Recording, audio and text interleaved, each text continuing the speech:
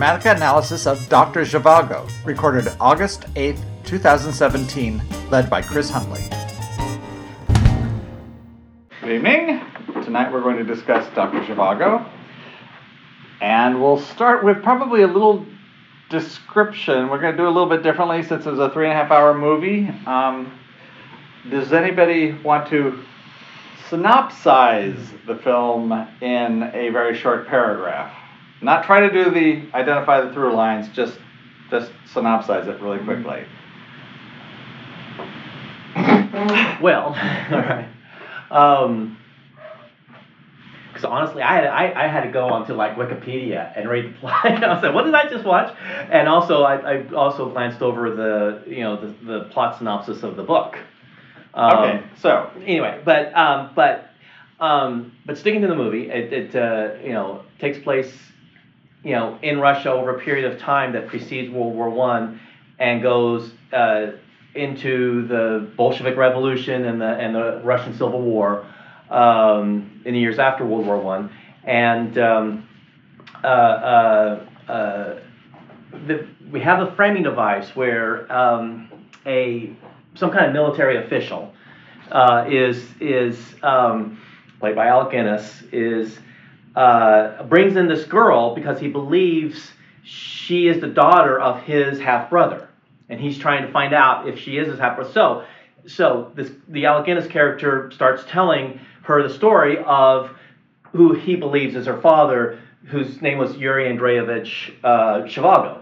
Okay, from the time he was orphaned. You can synopsize it a little bit more. We don't want to take an hour to get there. Yeah, I know. We follow the story of Zhivago, who becomes a doctor as well as a poet, and but we also follow the story of a 17-year-old girl named Laura or Larissa.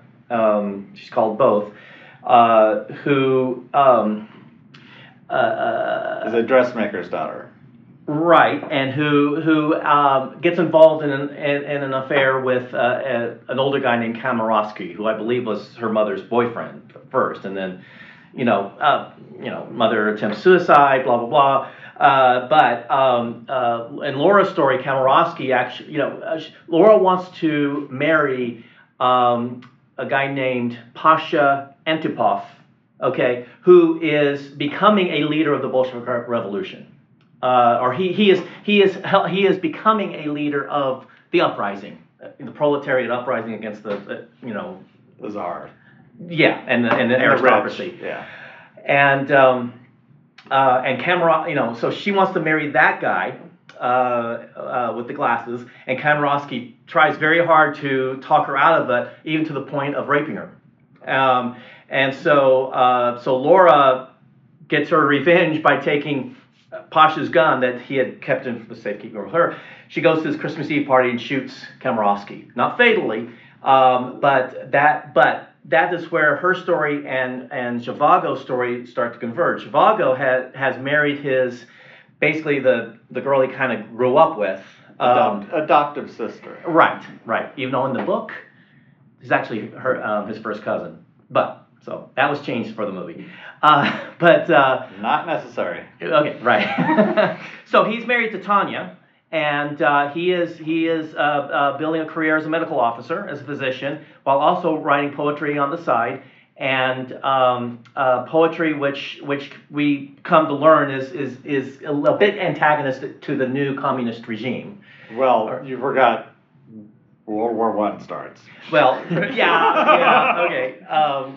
In which case, all the men in the movie, pretty much, except for Kamarowski or whatever his name is, join or are part of the war. And in his case, as a medic. Well, Dr. Zhivago being the doctor. Being the doctor. Yes. As a doctor, where he meets Laura as a nurse. Who presumably is kind of looking for her husband who got lost in a battle. She did marry Antipov. So there's some sparks there, especially when they are parting to go their separate ways. Lives. And but Yuri when I say Chekhov, Zhivago, he goes back to his family.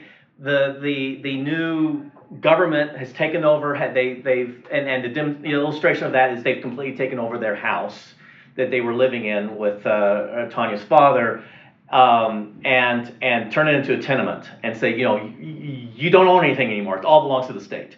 And so so thematically that's kind of a turning point. But anyway, so they effectively escape because Komarovsky comes in and says, look, you're on a list. If you go out to Siberia, mm-hmm. you can live, period. Yeah. So take your family and go. And they get on a train and they go.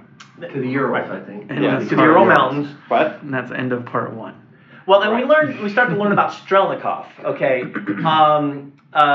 Who's we have Laura's husband has become this mythic rebel, red commander who's done terrible things out where they're going, mm-hmm. and even has a run-in with Dr. Zhivago. And doesn't kill him, which apparently is a unique event.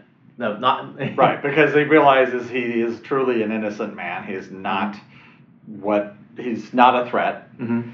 And he even, more than that, drops them off basically has the train drop them off at the family's estate, mm-hmm. rather than going to the city that's being bombed mm-hmm. by him, effectively. By the Reds. Yeah, the Reds versus Reds. It's the Reds and the Whites are battling it out. But yeah, basically Strelnikov has turned from being, something of a good guy to being a really, really a real monster. But he's still effectively married to Laura. But yes, Zhivago's family lives in the cottage because the tenement has been declared property of the state. Or I'm sorry, the main house has been declared property of the state. Laura turns out to be in the local, the nearby town. The local town, and he and the Dr. Zhivago and Laura hook up and start an affair. Right. Which and they each have children, and he goes back to end it all because his wife is pregnant and with a second child. And on the way back, he gets picked up he gets abducted by the Reds. Right. He's conscripted. Right. So he's conscripted in the army as a doctor because they're going to the front lines and they need more help. Yeah. And and then there's on the way there. They essentially he finds a way to leave. He managed to leave after his brigade just killed a bunch of students, young students. Right. And somehow he just kind of he managed. It's winter, it's snowy. They go on ahead. He just stays in one place and he figures, hey, I might as well take this opportunity to leave. So essentially, he deserts from the army that mm-hmm. he's been conscripted into, goes back home. But everyone's real shaken up because of what they goes back home, finds that his wife and children and father-in-law have gone back to Moscow, then goes into the nearby town to look for Laura, who is there, and they rekindle their affair, and in fact, the two of them and her daughter move into the house where he was living, where they're going to move into the house where he and his wife were staying, but they move into the big house. Mm-hmm. Even though the first floor is all snowed in for some reason, but Komarovsky shows up. Actually, Komarovsky shows up twice. He shows up at Laura's apartment in the city, and shows up at the house and warns them. Right. That they know that he's deserted. They refuse to go with him, but when he shows up at the house, he basically tells them the only reason Laura is still alive is because as bait to pull out Strelnikov to bring out Strelnikov, to lure him out, but he's dead now. Yes, that's it. Okay, You he's don't dead. need to say Anyway, he's dead. and so you are really, really in danger now. So even though Laura and her daughter go off with Shevakov Well, back to and Russia, and Zhivago Zhivago says it I'll looks follow you. like they sort of set it up where, oh, there's not enough room. Okay, I'll follow afterward, and Zhivago doesn't follow. Mm-hmm. And then fast forward many years later, because they basically lose touch, and Zhivago's an older man, and he's back. He's still perfectly coiffed hair. He's in Moscow, and he happens to see Laura on the street. It's very crowded. He goes to get out. He basically manages to get out, but has a heart attack, and she's completely unaware of him even being in the area. And that's the last we see of her, and that's the last of him, except she does show up, as well as a whole bunch of people show up for his funeral because of his poetry, which is illegal, but a whole lot of people are fans. Mm-hmm. So somehow they seem to be reading it. Mm-hmm. And that's kind of the end of the story, that the half-brother is telling this young woman, who he believes is in fact the daughter of Laura and his brother Zhivago. Right. End of story, more or less. Yeah. Okay. Wow. Right. Well, it's like a Russian novel, you know. There are a lot of characters, and there are a lot of people, and people have multiple names, you know. At least it's only, in some cases, 2 names, not 3 names. And apparently the book is way more convoluted. I have no doubt. All right. So the reason I wanted us to do that was to do that as a precursor to discussing the through lines. Okay.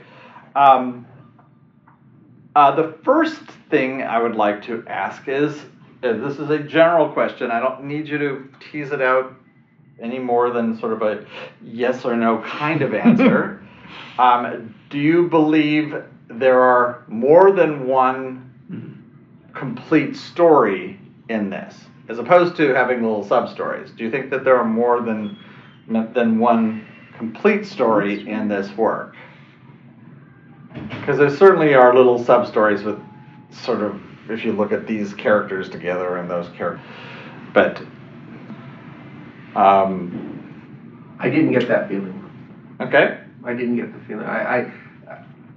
So I struggled with it, and I mean, so I tend to think, or I'm leaning towards saying, with Zhivago being the main character and the 2 women, Tanya and Laura, being handoff impact characters, and that being the story. And the overall story, though, as far as even coming up with a simple thing other than saying something like surviving tumultuous times or something like that. But I didn't see a hard. So you think it's more or less one story? Yeah. I don't see one story. Okay. A triangle. Well, as I said, try to keep the answers short. We can go in if everybody pretty much thinks there's one story. We don't need to have a discussion. We can just get into the discussion. I only see one story goal. You know, and no, I agree. I agree with what he said. You too. Yeah. You're silent. Yeah, as far as I can tell now, but when we go through it, maybe. Okay. I was having a hard time finding the first one. Okay. All right. Well, no, this is really important because when I watched it, I thought, oh, the first part is kind of like a little story, up through the Christmas Eve thing and all of that, where you kind of sort of have this Laura's story and a little bit of Dr. Zhivago thing, but it's not about the 2 of them as a couple. You definitely have this Laura, whatever it is, Rod Steiger. Yeah. Kamerovsky. There's Laura and Kamerovsky arc.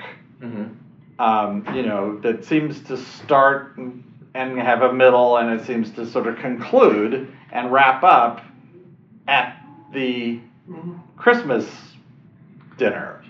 I mean, that pretty much, where Zhivago sort of weaves into that a little bit, but he's not, certainly not the principal character in it at that point. And all of the stuff that's his are all kind of like little backstory stuff about who he is and his setup for his relationship with his future wife. But it's sort of like, that feels like it's a little self-contained thing, but if it is, it's pretty weak.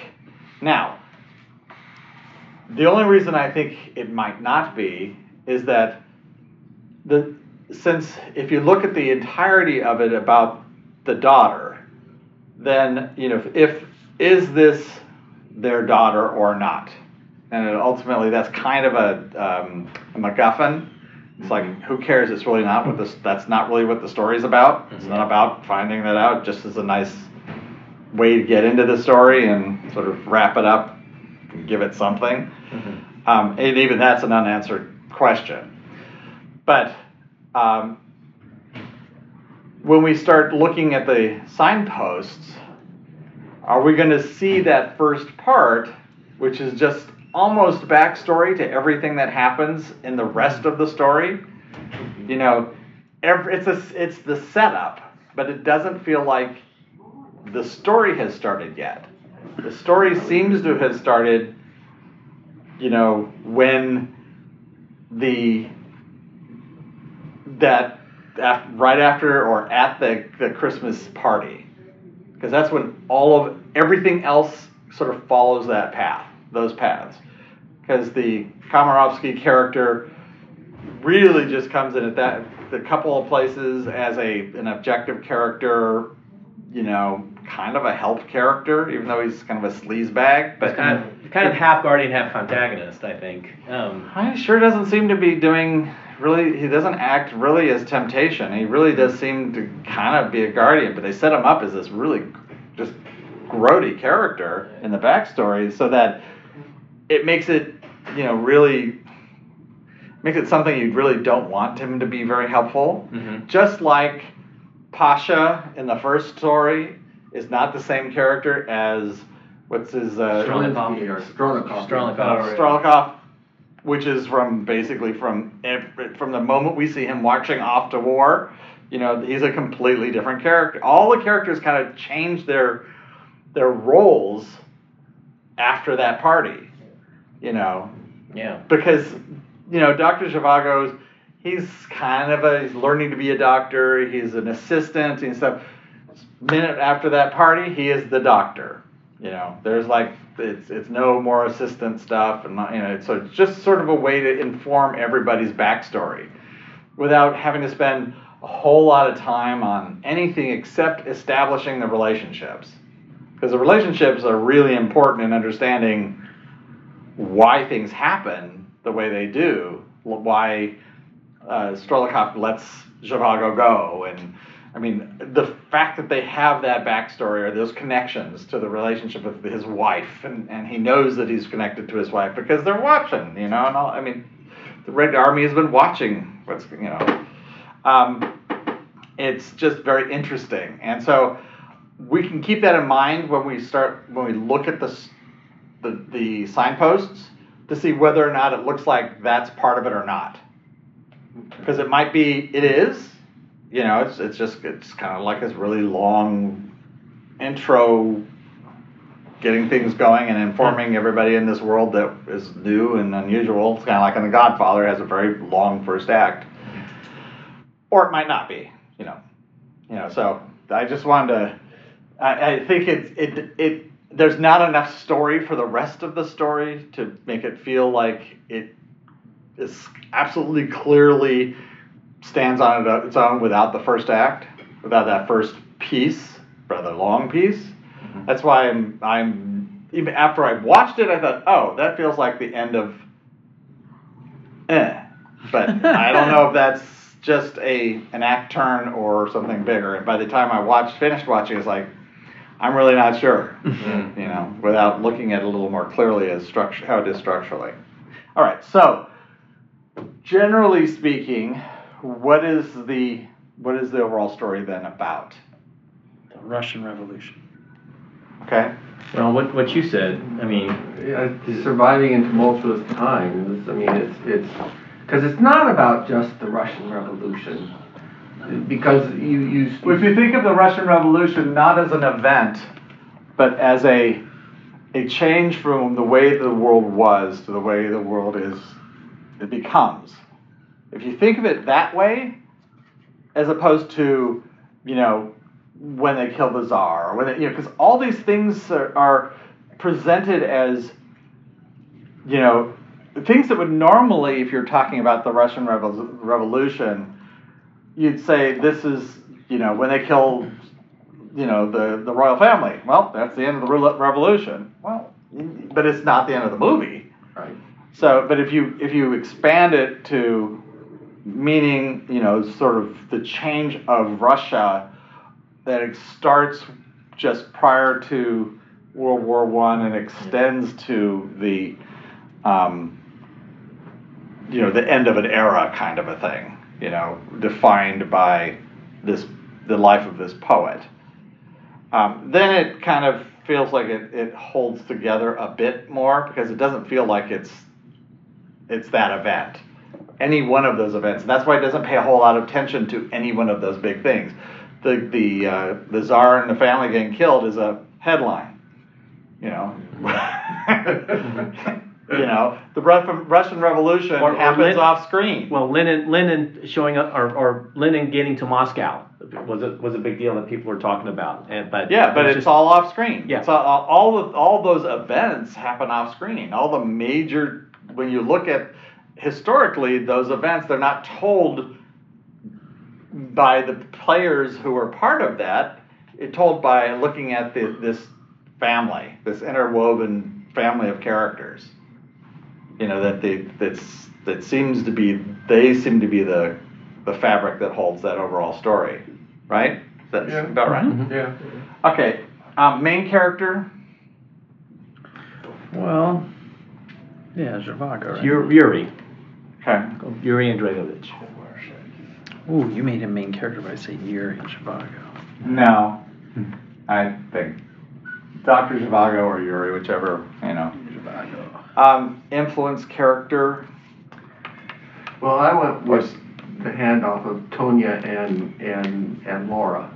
So we have, so we've got Laura and Tonya. Here's the thing. I think that the intention is that, depending on which version you look at, which version you see, Laura is almost as important as Zhivago is. And Zhivago's the title character, but Laura is intended to be almost as important a character as Zhivago is. Well, that's why there's a Laura's thing. No. Right. Yes, but you notice it comes up a lot, even when she's not around. Right. Mm-hmm. Oh, the music. Any other people? Okay. And what is the relationship between Yuri and Laura? What kind of relationship? Romance. Yeah, romantic. Mm-hmm. Passion. Great romance. And what is the relationship between Yuri and Tonya? They're married, but it's not a romance. I mean, so I'm not certain that she's not just an objective character. I mean, it seems like we see, it seems more like him walking out, looking at the trees and all the daffodils, and the music comes up, and that's Laura. And then suddenly we cut to an image of Laura in the library with the golden hair. Yeah. I think that the music indicates was when he's kind of like thinking about Laura, and that's why I pointed it out that she's not there. But I think that's what they were trying to invoke, even though you see it, you hear it at the very beginning of the movie before Laura's maybe even born, or at least, I mean, he seems to be older than she is, but it's hard to tell because neither of them are playing their age. Well, right. She's supposed to be 17. It's like, girl, you ain't 17. Right. She's more the age appropriate toward the end of the movie or toward the middle of the movie, but gorgeous none the same. So whether or not this, I'm just gonna put a question mark by Tanya. I just don't think she represents the same type of relationship, and she would have to if it's a handoff character. Right. Because And she'd also have to represent. She does have an influence on him, but more as a conscience character than a but passionate. is she having it an effect on the poet, who I think is what Dr. Zhivago is, Right. or the doctor, who I think is in the overall story? See, I think that's the difference between the overall story, the character in the overall story. He's a doctor. The main character is a poet. Mm-hmm. And you would think when we're dealing with Dr. Zhivago, when we're dealing with Yuri, and he's thinking poetry, he's thinking about Lara. Mm-hmm. Right. And of course, we get that right at the beginning. The book has his picture and her picture. Right. And the daughter that they're looking for isn't his daughter or her daughter, it's their daughter. Mm-hmm. So I think, again, it's just got so much storytelling in there. It's, spends an awful lot of time not moving this plot forward, but it does spend an awful lot of time dwelling on those character aspects, non-verbally. Okay, so with that in mind. Or you might say non-explicitly, even. But that's. Okay. Yeah. With that in mind, do we see Yuri as a change or a steadfast character, and why? Isn't he changed? I mean, Isn't that the idea? Starts out wanting to be a doctor, right? And then, Well, that's why I think that first segment that's Oh, him it's being a not- doctor. right. That's not him. He writes poetry, but he doesn't really sit down and start to write poetry, and Really be into it. he has written it, but we haven't seen any of that. right. And then he kind of, it's weird. Races this Yeah. human. I mean, he's kind of it seems that he's a waffling character. There's no doubt of that. Yeah. Well, and we look at Laura. Does she change? No. No, No. not at all. He eventually lets her go. He has her, he lets her go. He has her, lets her go. I can't let you go, right? And it's different than where that up to Christmas part is. She's that character. Right. She's the one who doesn't want to let go and doesn't want to go forward and can't, she wants to have it both ways. And ultimately she is let go. He discards her and she goes, she tries to get rid of him, but that's her way of ending it, is by essentially severing the relationship permanently in a way that cannot be resuscitated. And publicly, again. Yeah. And she then goes with Pasha and is able to be honest and open with him, and he accepts her. So, she settles. And Just as a point of clarification, just because, her intention was not to go with Pasha and be open and honest with him. She wrote him basically a Dear John letter because I'm going to go kill Kamarowski and I may die because of it. Right. Right. That doesn't. But That's a confession letter. right. That's what she wrote before she actually shot. Yeah. What I was just describing was what happened afterward. Right. After he came in and confronted her, and they had a reconciliation. Yes. Right. Yes. But that she had essentially said, "I've had enough," because he'd said, "You're a whore, and I'll show it to you," and he shows it to her, and she's like, "I am, and I can't really live with it, and I can't say that you made me that way, but I'm going to take it out on you, on us, Right. And then, do you think she has an issue with that the rest of the movie? No. No. No. She definitely, she has been in that position before. So when they're in the field and they're gonna, go back to their respective spouses, she just says, "You don't want to come down this path, just don't take this step." She didn't say this. We know she's been there. Listen to her, and that he's probably going, "Oh yeah," and it's sort of after that, it's like, "God dang it," he's been thinking about her. Yeah, and eventually he does, and he can't stop thinking about her, and he obsesses over her. But then he kind of goes through the same thing. It's like, if I go this path, then I'm going to destroy both of us and our child, and I'm not going to do that. And so I will let her go.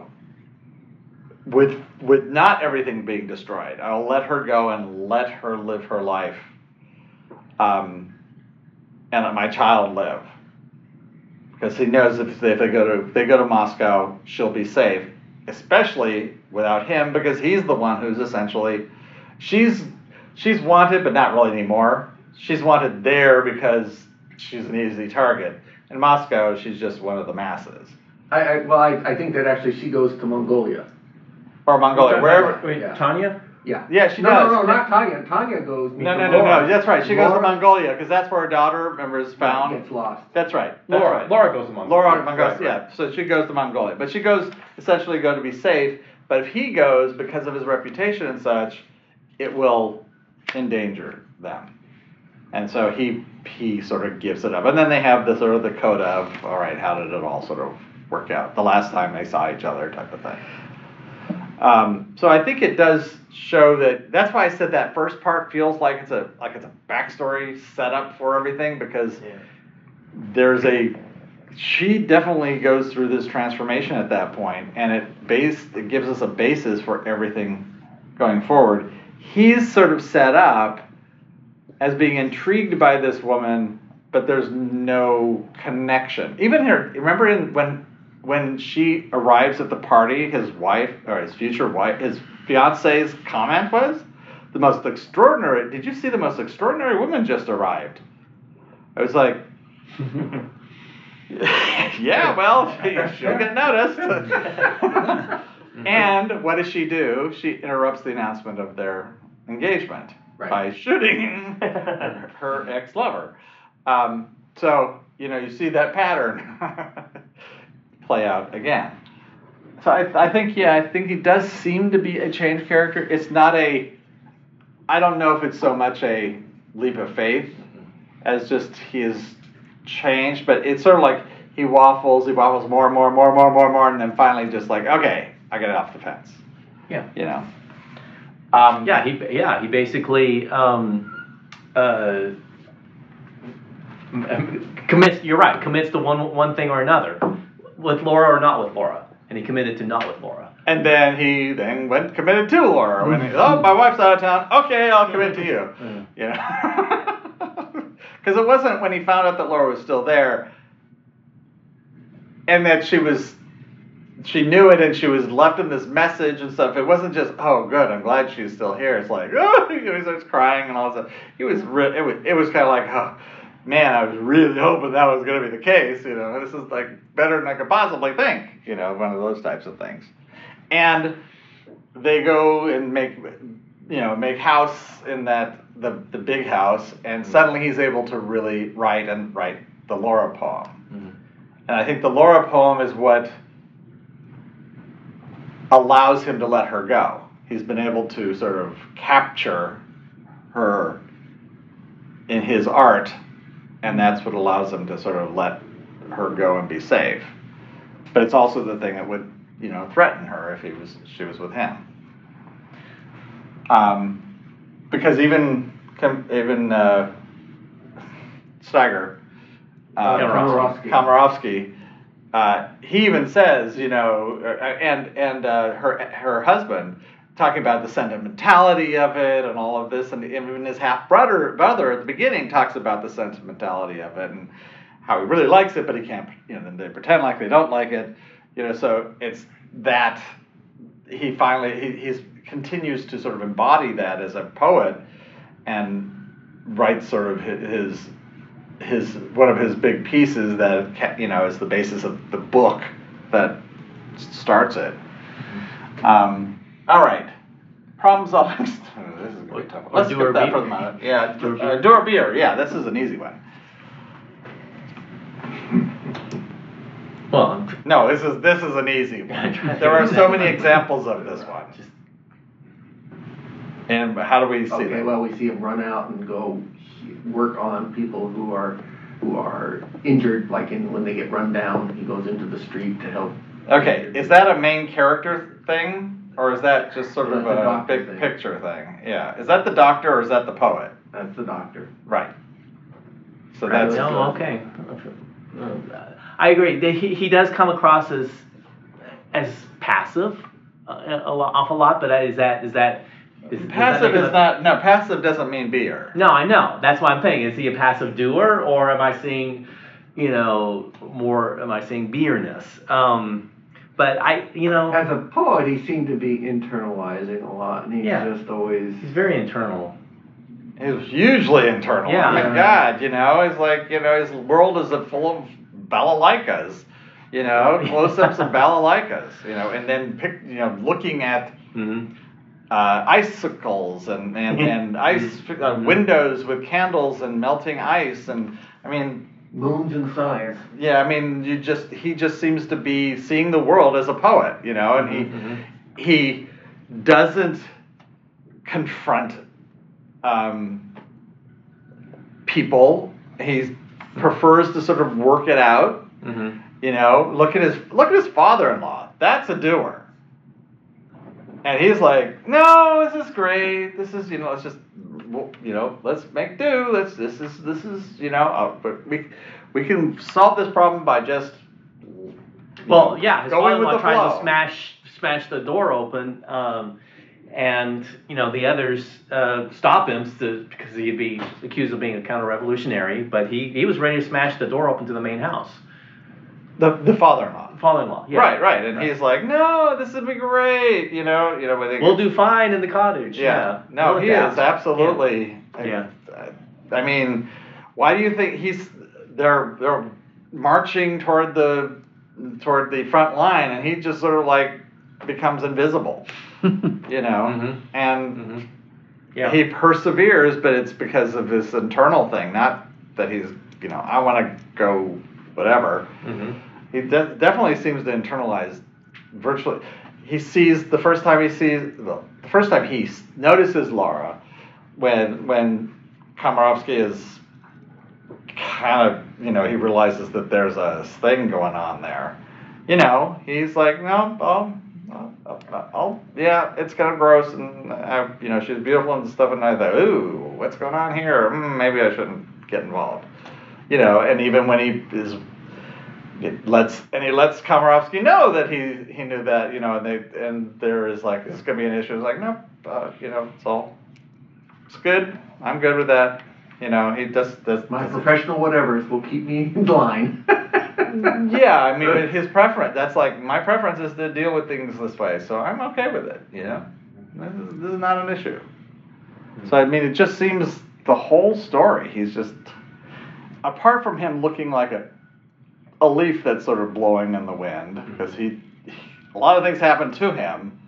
He certainly doesn't seem, the one instance is he hears the shots and he goes to explore, but even that's kind of like, wow, look at the light and all this, this really, what's over there, and this, and it's like, holy crap, Well, so if he is a deer who changes, then what's an example of a doer action that demonstrates his change?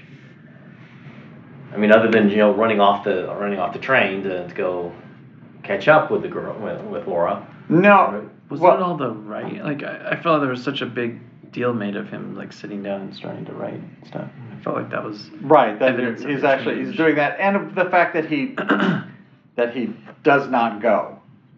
That he literally stops from doing something that he would normally just sort of flow with the wind, just that's just how he gets. I'll just go along with, and he just says, no, I'm gonna stay back here and get some things done or whatever. It's sort of like that was really not like him.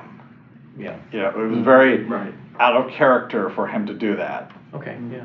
All right. Yeah, it was a shift. Yeah. Okay.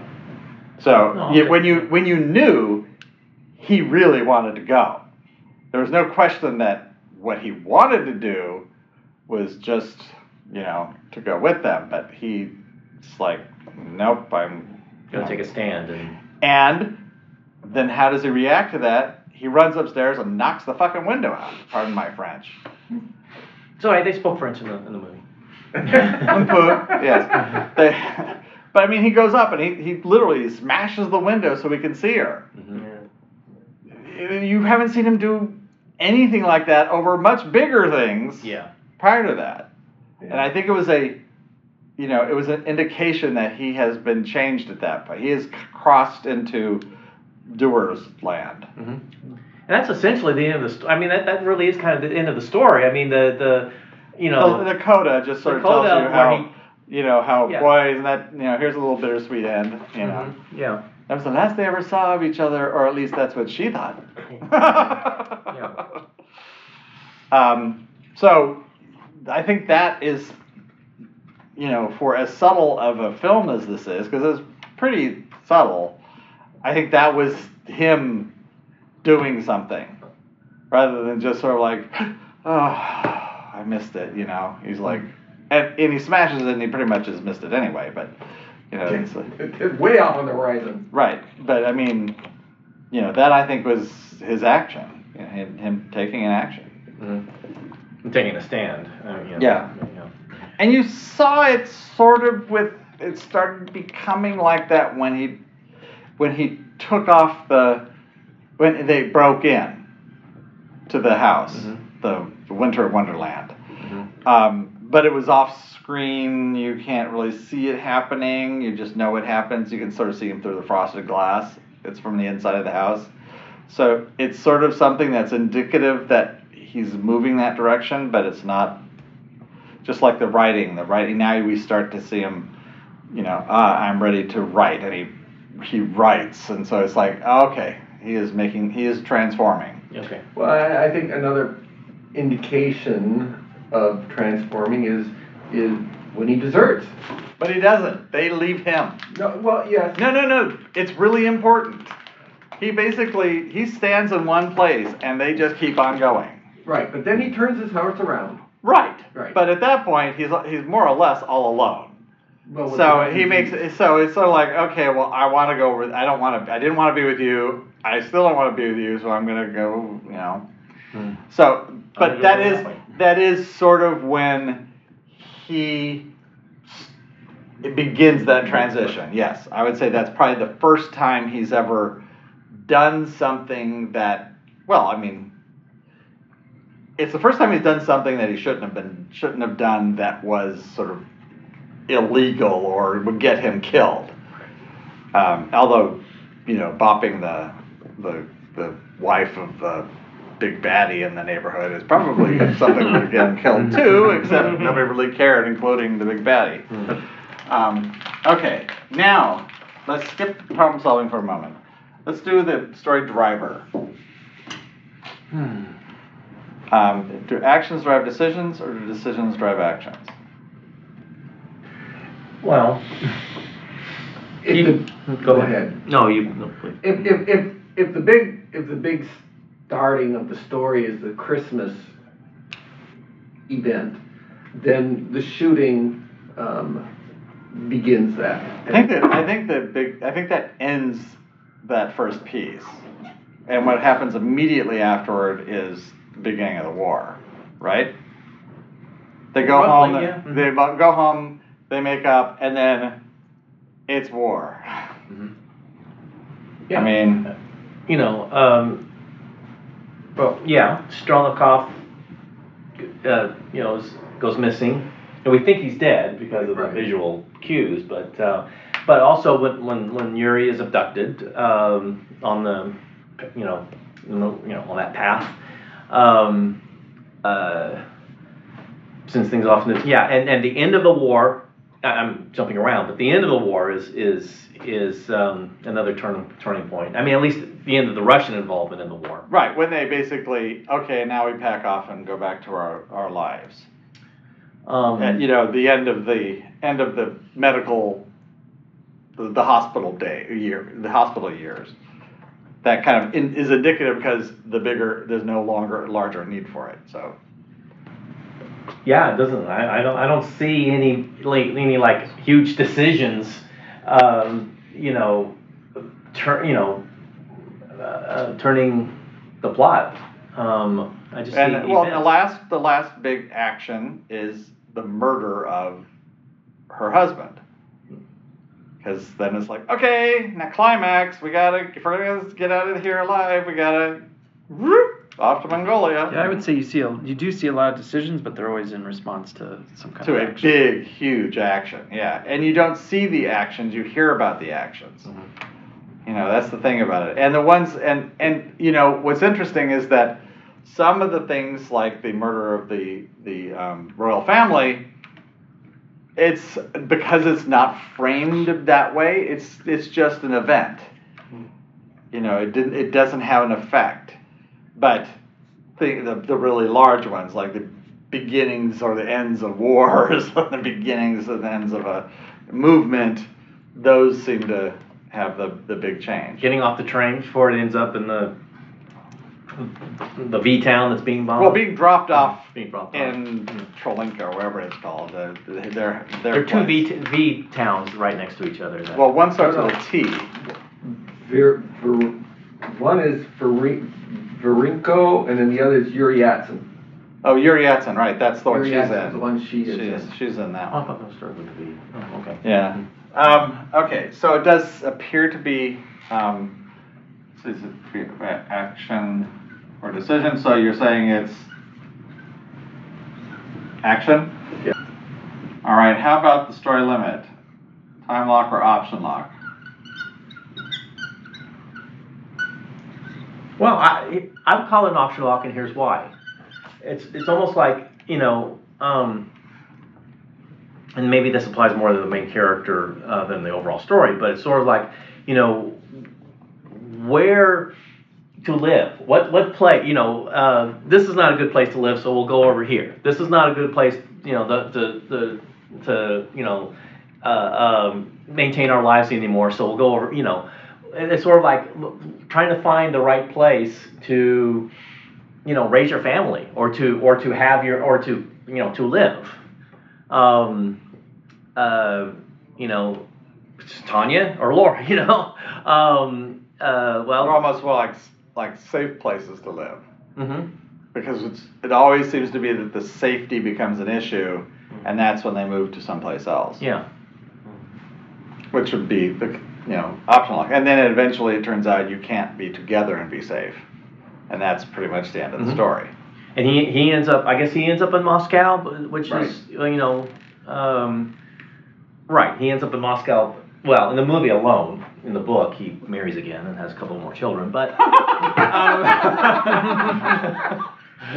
not? But he's still in love with Laura, of course. It's sort of like a Titanic thing, It's like, Love will go on. yeah. Like, you're married to this guy for 40 years and you're still obsessed with him. Anyway. Okay. So story outcome, success or failure?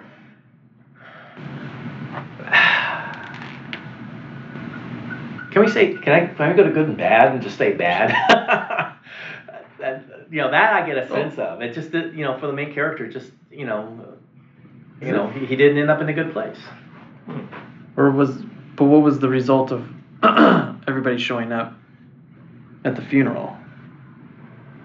Isn't that a sign of his poetry making some kind of impact? Yeah, but that's more like that's definitely a narrator's. Because essentially his half brother is sort of narrating it. Okay. And I don't think that really is indicative of good or bad at that point. The story ends mean, He dies. yeah, because it's about this great love affair that he's involved in. You know, and the relationship through line in him and Laura. The overall story. And it ends up unsatisfied. Ultimately. I mean, he does write Laura, but at the end, he sure doesn't seem to be in a good place. Is the idea that everybody has to keep it a secret? Is that like part of the failure? Yeah, I think so. I mean, ultimately, I think the reason they have the framing device is that it says, ultimately, it's a success. Oh, okay. But in the context of their story, it's a tragedy. Okay. Mm-hmm. You know, and I think that's why the framing device works nicely, because history has been kind, and history has put it into current audiences' understanding and of that kind of work, as opposed to, especially international audience understanding of his work, as opposed to that kind of what was going on in the time. Because not only was their relationship definitely not part of it, and all the things that they were doing were all basically illegal and immoral. And or immoral. Mostly both. Both, yeah. I mean, well, illegal under the Stalinist government is not, you know. No, but in the context of that story, it was not approved of. And it could have gotten them all killed. Too. I mean, if they're doing illegal under the Czar. I That mean, was in Russian their Orthodox. in their right, exactly, heavily Catholic or Eastern Orthodox, the Eastern version of Catholicism. So, yeah, it was definitely all those things that they were involved in were not condoned. They were permitted for completely logistical reasons. You know, why Laura and he were allowed to go and have their trysts and all that stuff, because they're just waiting for her husband to show up. Mm-hmm. So yeah, they knew all about all that stuff. They thought they were so clever, but they're watching everybody. Yeah. So you know, there was definitely no success in the big picture, because all of that sort of went away. And then in the personal picture in the story, here he is great love of his life. He had to abandon his child he never got to see, and then he finally sees her and he croaks running after her without her even being aware that he was still alive. It's a typical Russian ending. But yeah, but also, and this was just almost a throwaway line from Alec Guinness, is that, we don't know what happened to Laura. She may have ended up in a gulag or whatever. Which in the book she did. She was part of the Stalinist purge. Right. So it's even worse. They took her in the book. Yeah, she was definitely ended up in a very bad place. Right. Laura did. But so I think they're just in the 60s they're trying to be they're trying to emphasize the romance and keep it somewhat romanticized. So they let it be a little bit tragic. They didn't want it to be like, disgustingly tragic. Well, yeah. A real Debbie Downer. Right. No, I mean, they didn't want to change history or the history of the world in which this happened, but they also wanted to be moderated for the 60s or 50s crowd, or 60s, wasn't it? 65. Yeah. Definitely. Okay, and do we want to try for problem-solving style? I need to go examples. Well, so I did not get a sense that he did anything as far as being linear cause and effect. So that kind of leaves. Other than as a doctor, he, Well, but even then, I mean, you saw maybe twice or three times when he was doing a surgery or something, or when he ran out to kind of do something. But every other time, it was like he wasn't doing anything for a cause. Well, no, I think you're mixing up Do or Beer with problem solving style. Look to when there's a conflict like the one where they go into their old house and it's now occupied by 13 families or whatever. And his father-in-law starts making a big deal of it. How does he respond to that? What do you think his thinking is?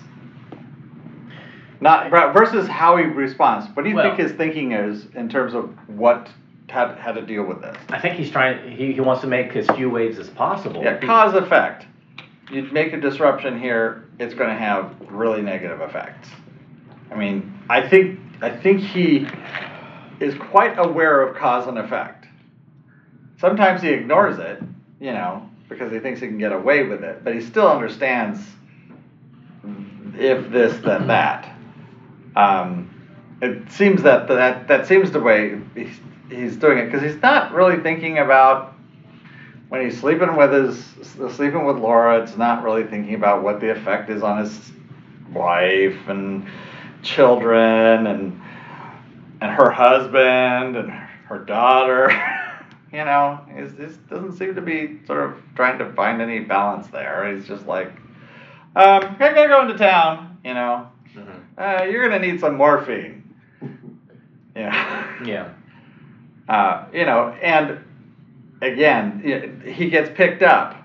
I didn't sign up for this.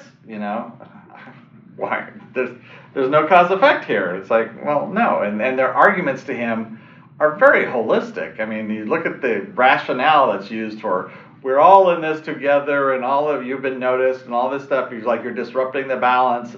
He doesn't really, he understands that that's bad, but he doesn't know how to play that. He just says, okay, let's just calm. So it just seems that, if he had been thinking, I guess that's the biggest one is that the fact that they've been watching him. He didn't even consider that, because why would they be watching him? It's like, but if you think about who her husband is, why wouldn't they be watching her? They're watching her, not him. And why wouldn't they be watching her? I mean, because they're trying to find him. It just seems like, you really aren't looking at the connections between things here. I can buy that.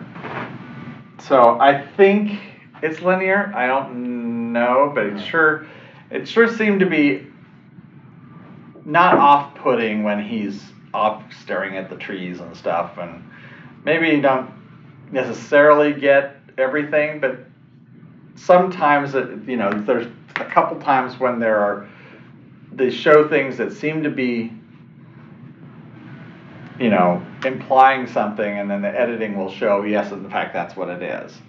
But the reason we would think that way is because he's a linear thinker, not that we're trying to sort of stand in his shoes and empathize with him, and it's like, oh, okay, so that is the way the author is showing me that that's the right way to think about it. Again, going back to the daffodils and then into her golden hair, Which I don't think, that's not, my first instinct was linear, and one of the things that come to mind, I don't know if this is a good example or not, but when he's in this house, he's, the desk where he says, oh, this is where Anna taught me to write. And so he's up in the middle of the night, and he, pulls out the drawer, and he puts the pad down, and he puts the ink here, and he like lines it up. Like very often what we have to do as a screenwriter is just stare at the blank screen until we start writing, and it seems like he's if I doing it's like I've got to do these things so that next step is right. So that I have nothing left to do but actually write. Sometimes that can also be easily seen as a holistic kind of thing. I have to get everything around me in balance. Okay. So. Yeah, like I said, it may not be a good example, but that's, I don't know.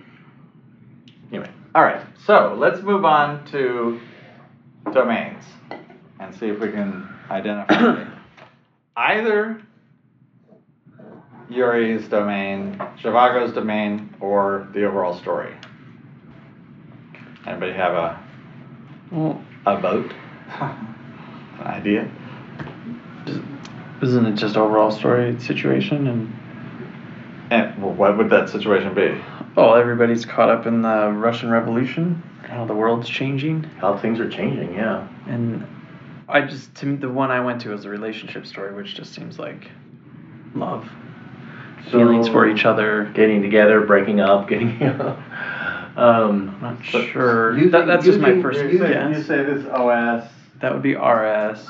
I guess he's psychology. Her activities. I'm not sure. Well, yeah, okay. So Yeah, okay. I switched the OS and the RS because using last months or the months before that, I saw a bunch of isms in the OS story that created all sorts of problems. Bolshevism, Leninism, Stalinism, the royalism, and that's what everyone was dealing with in the turning of what's happening in Russia, and causing the problems for these people. You know what's interesting? So that would be fixed attitudes. When I was watching this with my wife, her comment was Strelnikov, or Pasha, he was the most interesting character because he went from being a good guy, a really likable guy, to being a total monster. It's like that's the story I really wanted to see because that's interesting to me. And again, that transition happened after that Christmas party. Yeah, and if the story had followed him, I think that I would agree with you. But given the context of the story as it is, it just didn't feel like it was like, okay, now there's this ism shifting to this. They spoke of it, but it didn't seem to. We did not get any explanations for any of those isms. No, you didn't have to have explanations for them. You just had to have people who were acting under a certain umbrella. So you don't need an explanation for capitalism to have a fixed attitude of a capitalist. Yeah, but what was the fixed attitude? But what was the fixed attitude? Remember, this is about communicating. So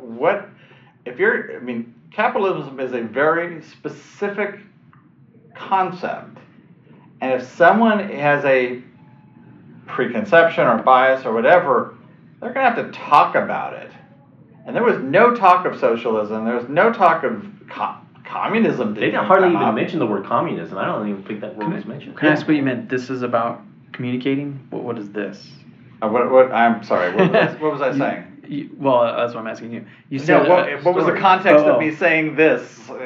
Sorry. You said it's about communicating. So I'm wondering, are you talking about story, like narrative is about communicating, or fixed attitudes are about communicating?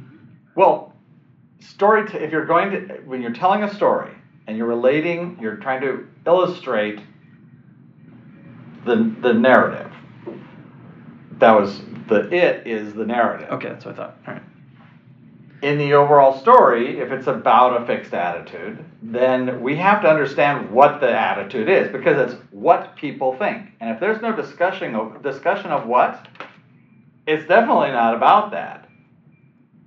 I mean, that may be what you're bringing into it. The only person, and this is what you were saying, the only person who talked of anything about like that was Pasha in the first part of the story. And you get a little bit about it from his brother, half brother, in the bookends, because we hear a little narration, but he was really thinking versus what he said.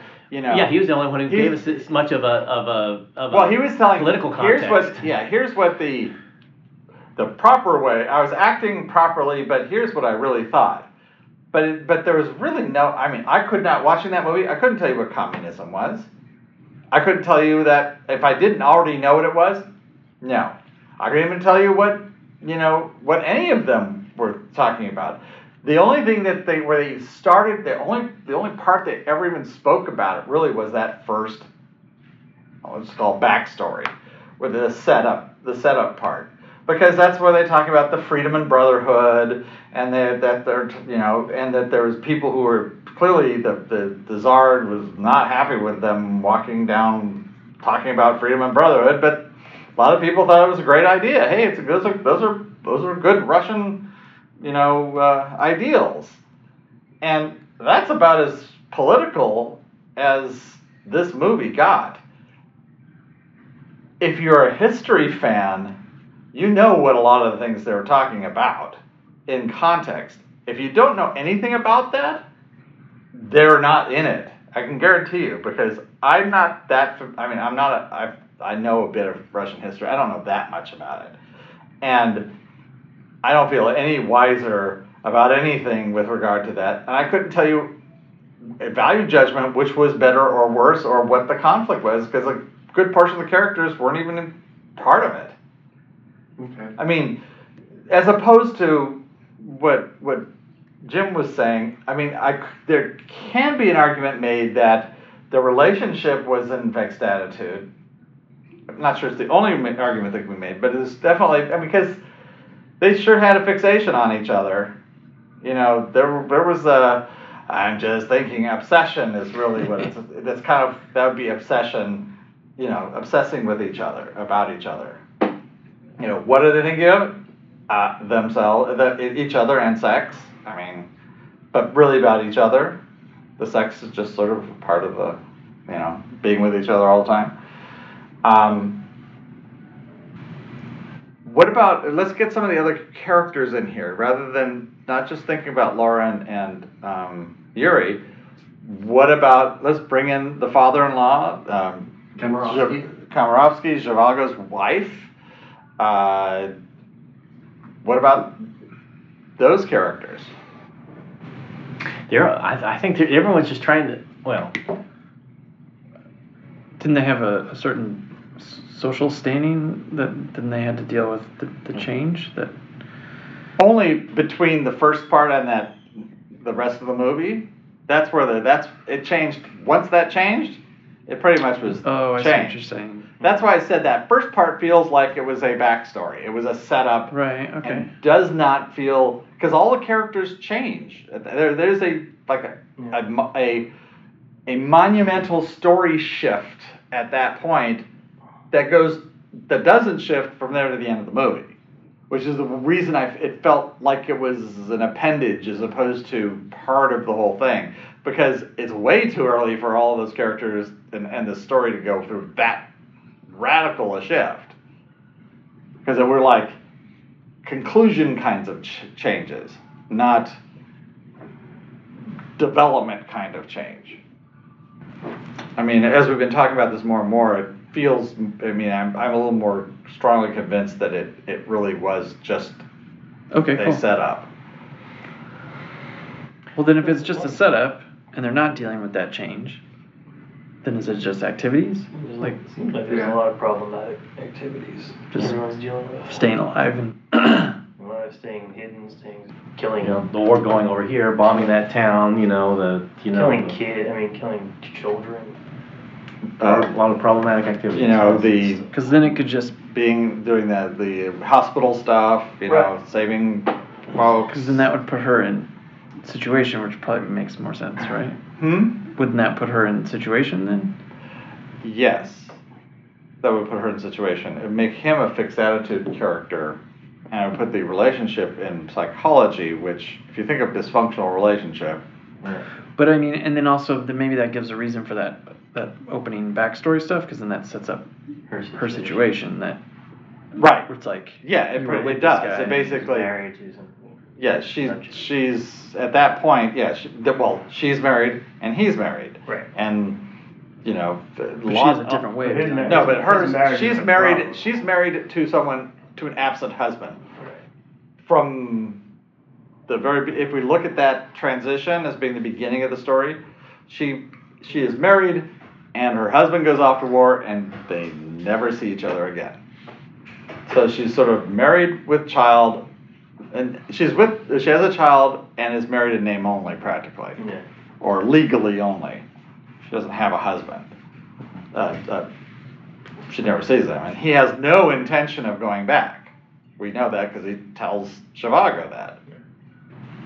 Well, except that he does off screen, and Until then the that's when end. he gets killed. Yeah, but No, well, right, but that's at the end. after he's fallen out of favor by the party, Once I don't even know if he got a good explanation for why he fell out of favor. Well, he was never. He says in the beginning, "I'm not a Bolshevik. Right. I'm for the revolution, but I'm not a Bolshevik." Right. They don't like me. Yeah.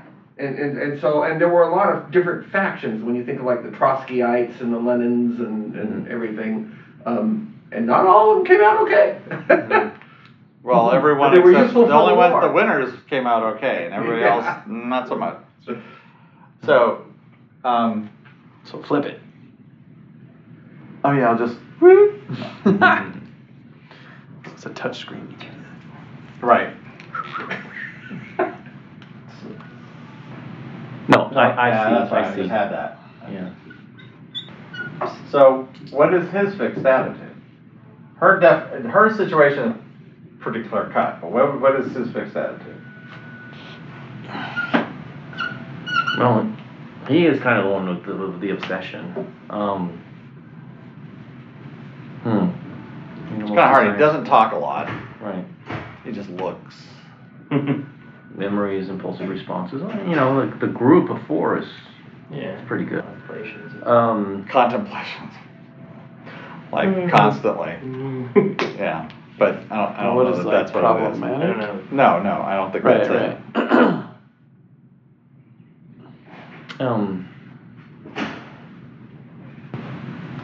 Well, that is, he's kind of a humanist, isn't he? I mean, that's sort of his.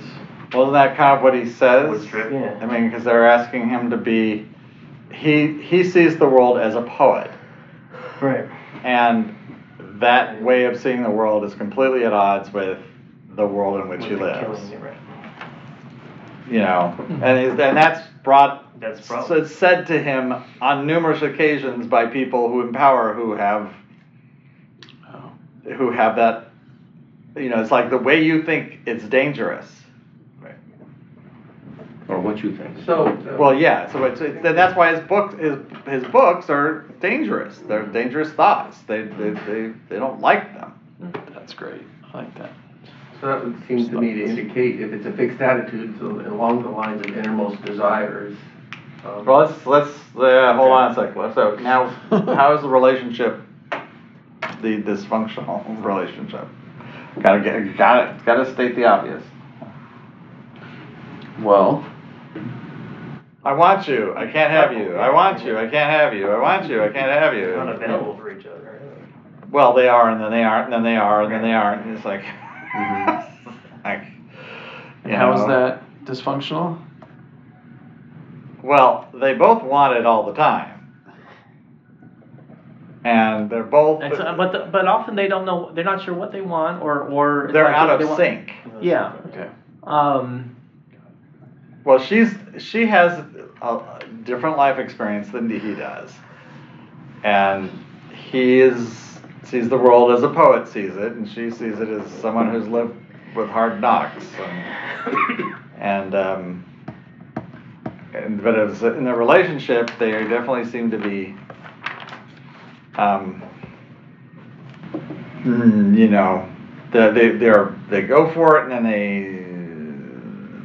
they, no, we can't. And I mean, it's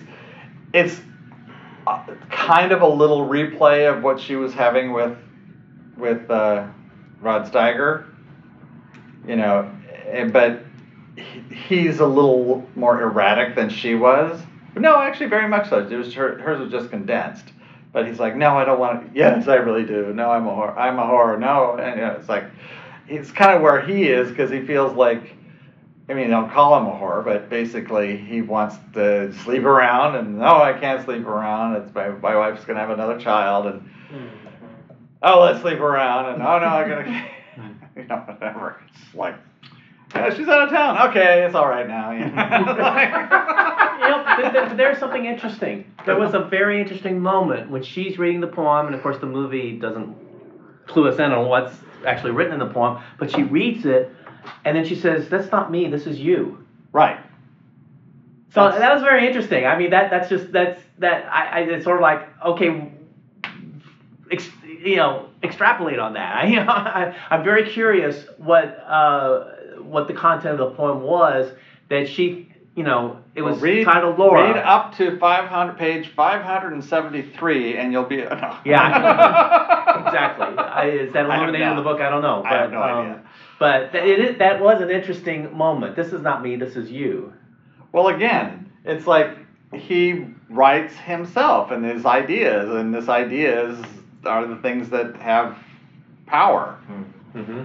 But they are not, at the time, they're not seen to be good ideas. Mm-hmm. Well, Even though everybody seems to like them, Mm-hmm. but they all understand that these are dangerous Mm-hmm. because it might give someone ideas. Mm-hmm. Plus, as far as that line goes, it just struck me as a possible contender for the "you and I are just alike" Yeah, scene. actually, I think that's a really, really good observation. That would be right. It's not me, it's you. In reverse. Mm. No, that's her saying you and I are just well. It's Yeah, but she's him. right, but she's right. He's saying this is you, and it's like no, you and I are. This is you. You're saying it's me. No, it's you. We're like you're saying we're basically alike. Mm-hmm. He's like Yeah. but yeah, it's great. It's like the inverse. You should put that in there. That'd be cool. Huh? You should put that in there. It'd be cool. I should. And people go, huh? How much of it would you actually have to set up in order for it to make any sense? Yeah. About an hour and a half. You just have Sandy read the intro. And Yeah, that's as you said, an hour and a half. Okay, so let's switch over to oh wow. the theme software. And I'm gonna take a quick break. yes, this is a good. If you need to take a Intermission. bio break, Entree. it's the entr'acte. I'll start playing music 5 minutes ahead of time. Too much iced tea. Down for this. Well, yeah, it's kind of hard for me to operate this from standing up. Suppose I can. Oh no, it's cool. Let's do this.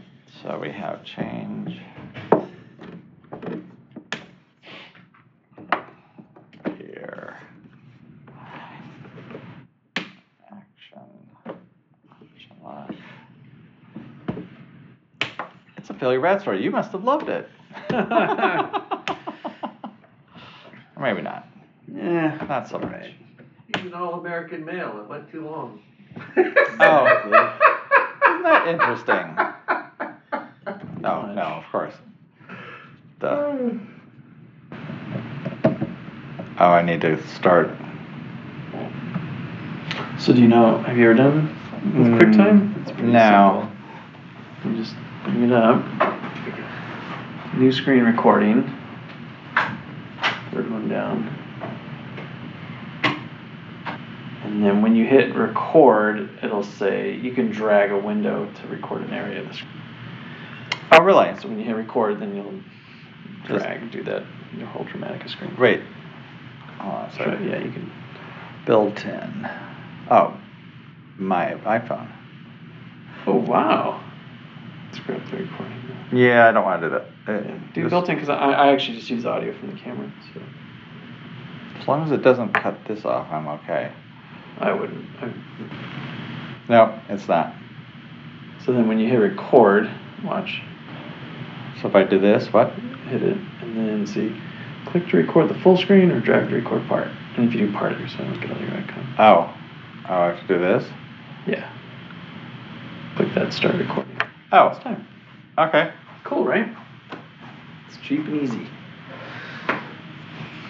Cheap and easy. Cheap and easy. So I had a really interesting. This is not recording, or it is? No, it's off now. That's off. Okay. So I had this really interesting. Did I tell you about the conversation about the robot? No. I can tell. I can see here. No. So I met with David Hansen of Hansen Robotics, which is based in Hong Kong. Okay. Although I think he might be from Canada. Not sure where he's from. What is It's that? automatically turning off. Save the Oh. battery. Maybe I'll tell you afterwards Okay. since we're going to start this.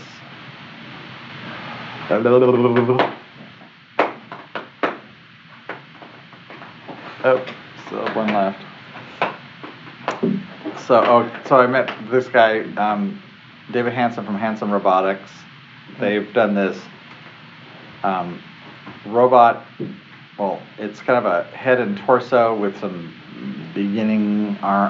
basic arms. There's some better arms are coming now. He's been on the Tonight Show, and it's got AI built into it. Okay. She's a little creepy. It's definitely in the uncanny valley. Oh, cool. But on the low end, not on the high end. Okay.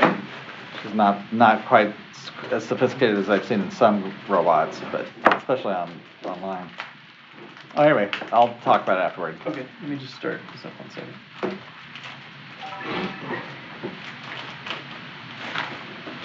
No, you're ready, Yep. And go. So we've got change, beer, linear, a driver of action, limit of option lock, outcome failure, judgment good. The main bad? Bad, sorry. I said good, but I meant I did it bad. I wanted it to be good, but it wasn't. Overall story, domain of activity, main character, fixed attitude, the influence character situation, that's Laura, and then the relationship in manipulation or psychology. So let me go to our, let's see, the theme browser. Let's pop up to the top. So now we want to look at the concerns, and we've got a choice of the overall story. We have understanding, doing, obtaining, and gathering information or learning. Any ones we want to rule out? Any ones we want to rule in? It doesn't seem like an obtaining story. I was gonna say I would narrow it down to either doing or obtaining. The one thing I like about obtaining are the themes. This self-interest versus morality. I don't know. Does speak to the broader context, which may be beyond the context of what we really want to look at. But and when you get outside of the characters of there is a lot of self-interest versus morality, approach and attitude. Yeah, but what I mean, obtaining is gaining or loss. So how would you quantify that? Well, obviously, they've lost, they basically lost their household. Okay, think of other people too. All right. That's why I said try to keep it away from Laura and Yuri. But the father-in-law and Tanya, they basically, there was a whole lot of losing in that scene. He almost lost his fiddle thing, bacala, whatever that thing is called. Balalaika. Baklava. What? Baklava. Dessert time. Don't touch my baklava. So, and you do see a lot of there is a lot of talk in the latter part about attitude, but anyway, So I'm not necessarily picking obtaining. I'm just saying I think that's a contender. But then for her in the future, though, is that? Yeah, she sure doesn't seem to be focused on the future. I mean, She's either progress or present. In the overall yeah, story, I mean, she definitely feels like either progress or present, and even closer to present when you look at attraction, repulsion, work, and attempt. Mm-hmm. I mean, in terms of For him. which would put it in learning or gathering information. Keeping information from getting out. Right. I mean, yeah, it's gathering or disseminating or Yeah, or leaking information. Oh, I mean, sorry, wrong story. He's a leaker. Sorry, that was it slipped. It would definitely, that would put him in contemplation, which would not be a big stretch. And impulsive responses, which also wouldn't be too bad. He definitely is not a memory character. There's no doubt about that. I mean, there's certainly memories are part of it, but not even remotely. He does not seem to be dwelling on the past, on recalling or forgetting something. Innermost desires, perhaps, but he seems a little, in some ways, I don't want to say dispassionate, it's not the right word. But to me, it just feels much more like he's a contemplation or an impulsive responses character. I mean, it feels like a contemplation character to me. I mean, the signposts are for the OS, when you're talking about the Russian Revolution, it seems more like strategy, precondition, prerequisites. I mean, you see that with all of when you look at the Bolsheviks and you look at the Reds and you look at the aristocracy. I mean, you got, you can do this, but you can't do that. You can do this, you can't do that. You've got, certainly strategies and preconditions are really heavy. Yeah. A lot of people telling you what you can and can't do. That seems to be kind of high. Now, that might also show up, under. I mean, there may be the overall story preconditions might be the thing that we're seeing heavily emphasized. The plot point of preconditions might be what we're seeing in terms of preconditions. So that might be something where it's popping up not as a topic, but as the framing device, as the plot, an aspect of the plot. I will say this: on the plot level, I do like doing just because just the constant war, the fighting battles and everything. But wisdom, enlightenment, skill, and experience, I don't like that group at all. No, but that's what's so weird about this movie is that you don't see them doing. They go to do the hospital. How much operating do you see them do? Nothing. They go to the war. You see them run up out of the trench and back in. You see them. Okay, they're walking to and then walking from. Mm-hmm. So they're really not doing anything of consequence. But they do seem to be learning about learning about people's activities, what they're doing, who they're doing it with, what they should be doing, what they're not doing. The lickspittle guy. The lickspittle guy. Remember the guy who told us about the cop? Yes, I mean, and even the is he the one who joins, who's got basically to get involved in the army, and he's going to try to recruit. No, Lickspittle is the one who chained the intellectual and said, "Oh, right. I've got 6 people I've got to deliver. Oh, right. And I'm delivering 6." And he even saved the intellectual's life by pointing out to the other guard, "Oh, this guy's just a little nutsy." Right. Mm-hmm. Right. But I meant even the guy who gets, the one who's the friend of Pasha, who joins the parade, and he's part of the Bolshevik. He's a Bolshevik, and he wants to go out there because people aren't ready yet. But when they are, he will help bring them back, and he's sort of the one who kind of leads them against the upcoming the replacements, because they've just left the front. The group that leaves the front, and he's one of the guys who's part of that, trying to basically start up the revolution. Okay. But he's in there, gathering information and learning and trying to sort of say almost like teaching people how to think and planting the seeds for them to revolt. Right. Because it was too early that people. I know it's outside the story, but the Alec Guinness bookmarks. The bookmarks is about gathering information. True. And I mean, if you look at the Kamarowski is all about. Is that the?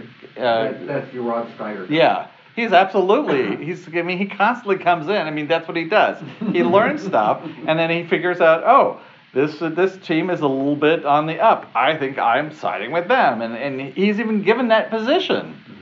Mm-hmm. So he's sort of that he is that character embodied. Mm-hmm. I mean, that seems to be a stronger when it's prerequisites, preconditions, strategy analysis is kind of a dry quad, but I think prerequisites versus preconditions is pretty good. It's like what's required to survive versus what someone insists you do to survive. But right. Preconditions. And the interaction with the Kamarowskis are very, very strong. And you see that with with Zhivago's wife and father-in-law. Mm-hmm. You've got that part of the conversation, and then also Laura's husband. He's talking a lot about those kinds of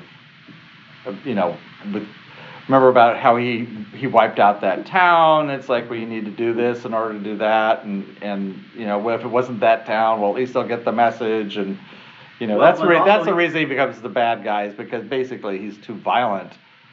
Once they have won the battle or the war, he keeps on fighting it because he's not really about their policy. He just finds that you have to keep things in sort of somewhat chaotic.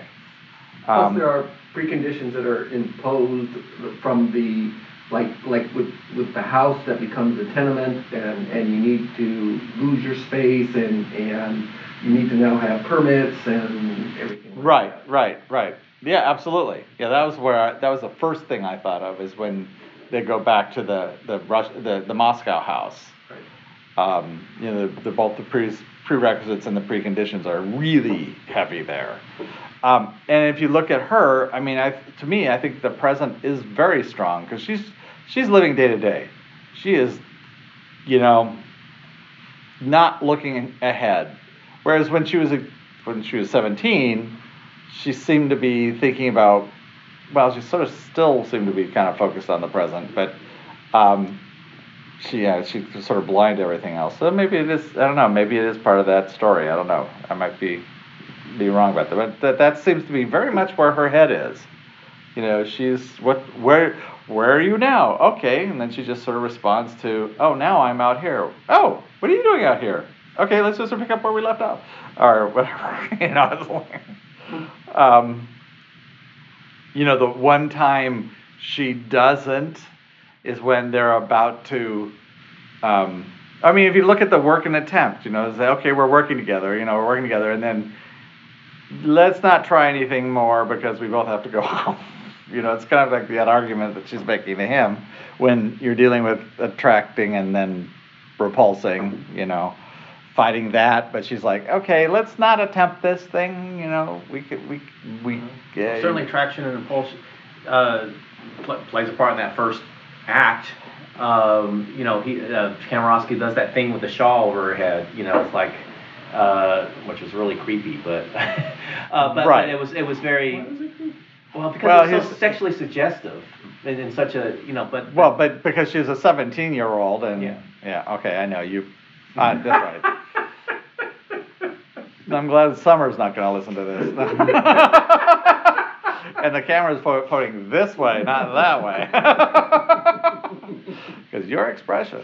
And if you look at the relationship, permission, need, expediency, deficiency, it might be there. We're not sure it'll actually be there, but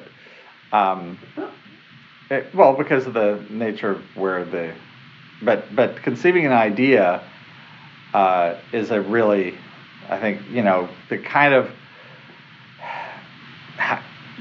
sort of being able to get the idea of sort of how we can make this work, and ultimately it really doesn't. It's sort of they fail to find a way to. But I like your idea where it's like, I want you, I don't want you, I want you. That would be deficiency, right? Isn't that? Deficiency. Well, yeah, it's like no. Deficiency is more like I'm not good enough, or I'm not. There's a lack there. I think that's the attraction repulsion. Is I like you, I want you, I don't want you, I like, that's, I think, attraction repulsion. Oh. But okay. expediency, that sure comes in with their relationship. Oh, husband's out of town, wife's out of town. Let's set up shop. And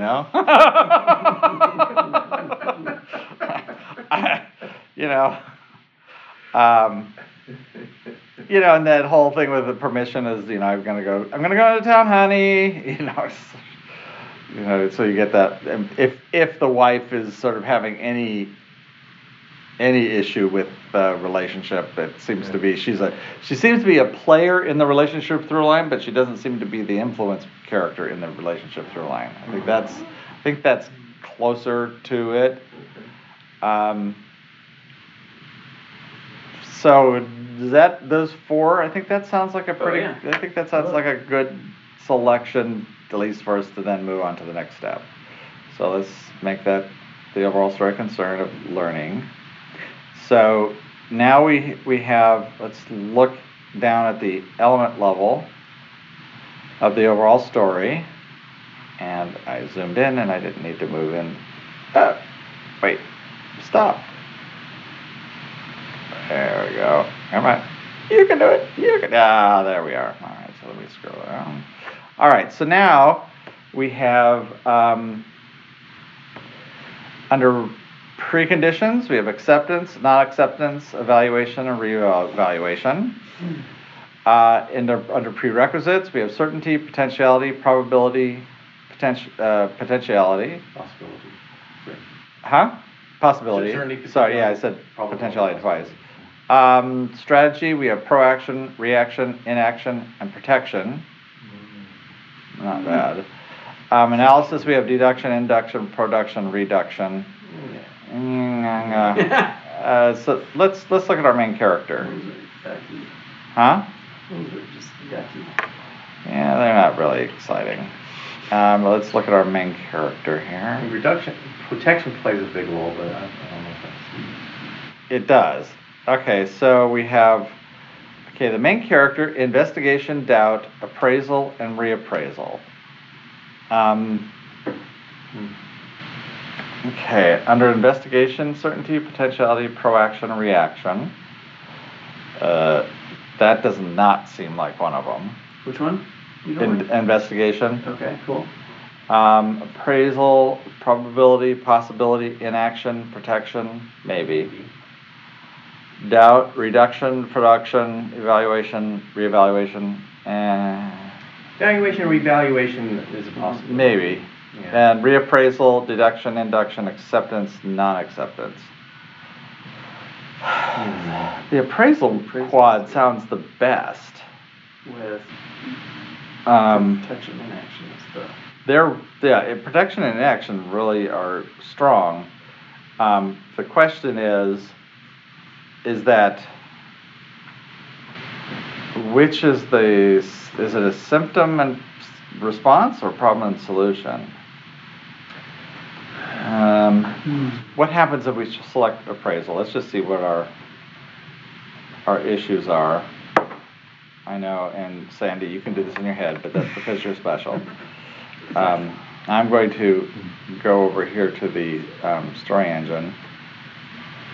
And so we have an issue of appraisal. Oh, for her, attraction. That's really good. Yeah. And we have still prerequisites and strategy. Of the two, I'd suggest prerequisites just because I can't think of strategy in the overall story, but and that would give us permission for the RS. You don't have it. Is that an issue? Well, but it's permission in the sense of what's permissible. Yeah, it certainly doesn't seem to be out of need.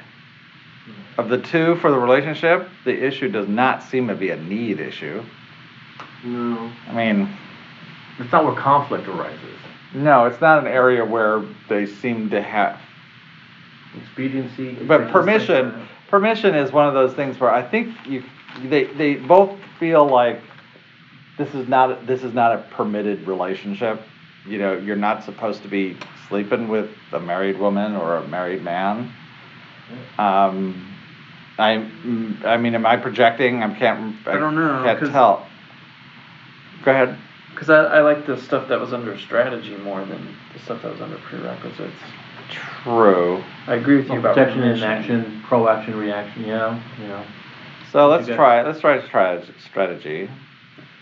So we have a symptom of either proaction or reaction. Oh, these are good. I like these much better for the overall story. I think proaction seems to be the problem, the apparent problem. Because that's the conscription, it's the attack on the peace walk, it's the even if that's at the beginning of the first part. It's the leaving the front.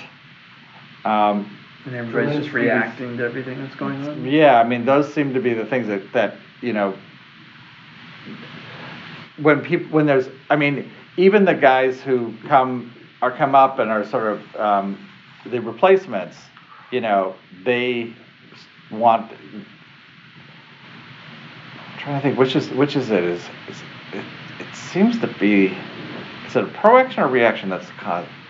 The reaction is are they overreacting?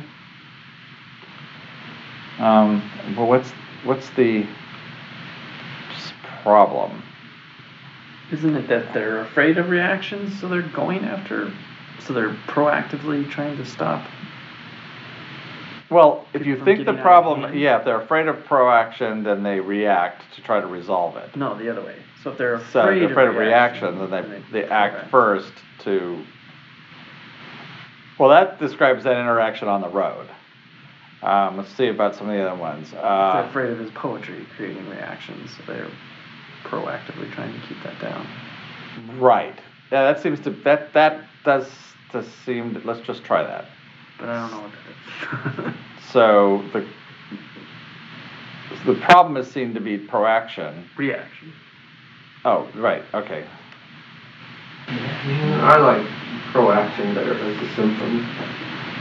Because, for example, Kamarowski is also very proactive in everything. Yeah, but that's a response, not a cause. He's responding. So I think it's reaction is the problem. There's a strong reaction now that your husband's dead. The reaction is that you're next. So we've got to proactively get you out of here. Okay. I mean, isn't that would be the way that read? And it would say, so inaction is the problem, which is of course what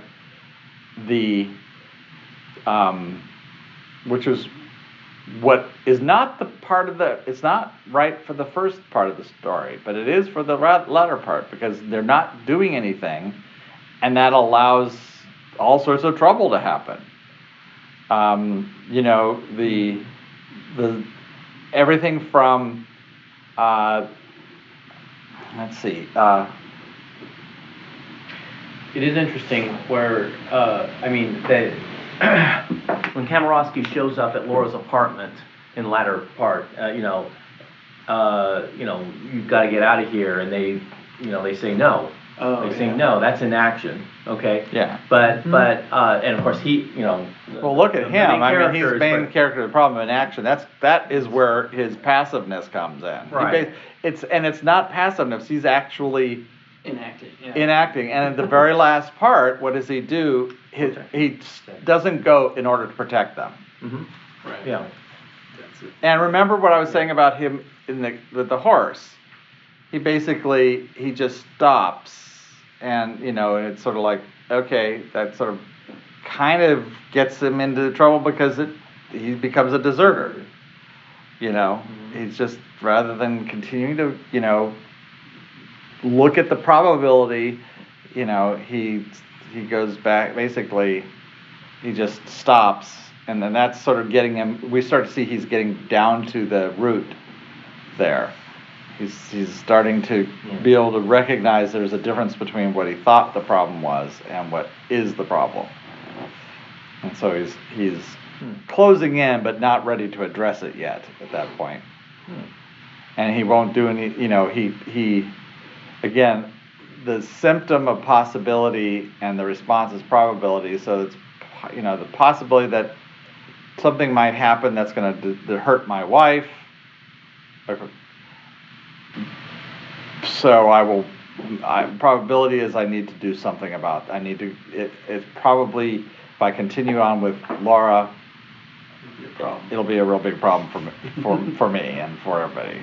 And the thing about his poetry is that, and this is the thing that he's constantly being told, is that part of the problem with his poetry is that it could possibly create unrest.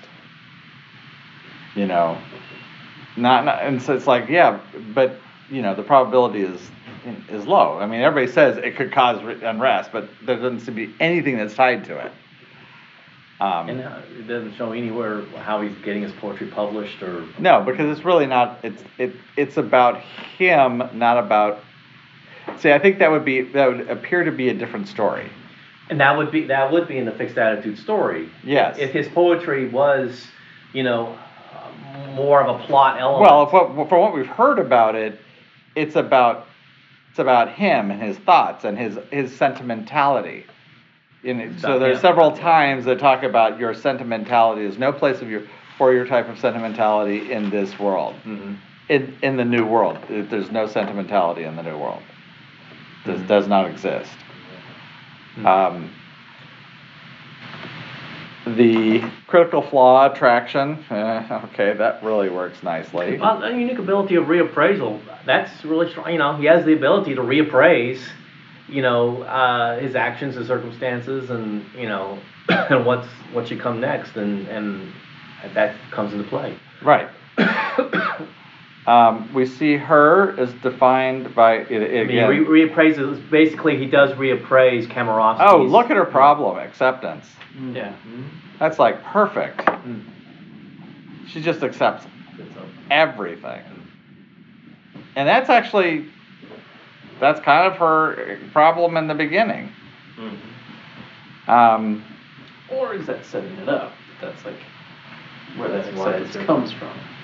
Well, I think, yeah, I mean, the thing is that, yeah, it seems like her problem is that she accepts it.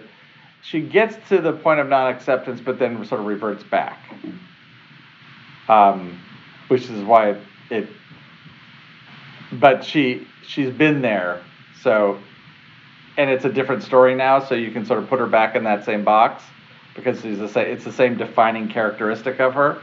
But it does seem like it's still in a separate story, and we'd have to look at, again, the signposts. You said at the beginning something about, like, she just, as opposed to him going back and forth, she's just kind of accepted. Oh, yeah, no, she just does. She just is like, oh, you're here. Oh, you're gone. Oh, you're here. Oh, you're gone. It's like, and that's why it has, you know, that's what, and she accepts it, and that's what moves her on, you know. Her symptom is reaction, and the response is proaction. Not sure how that works with her. She's annoyed by people's reactions, and then the lack of people's reactions. And reaction? Well, being annoyed if people aren't reacting, or.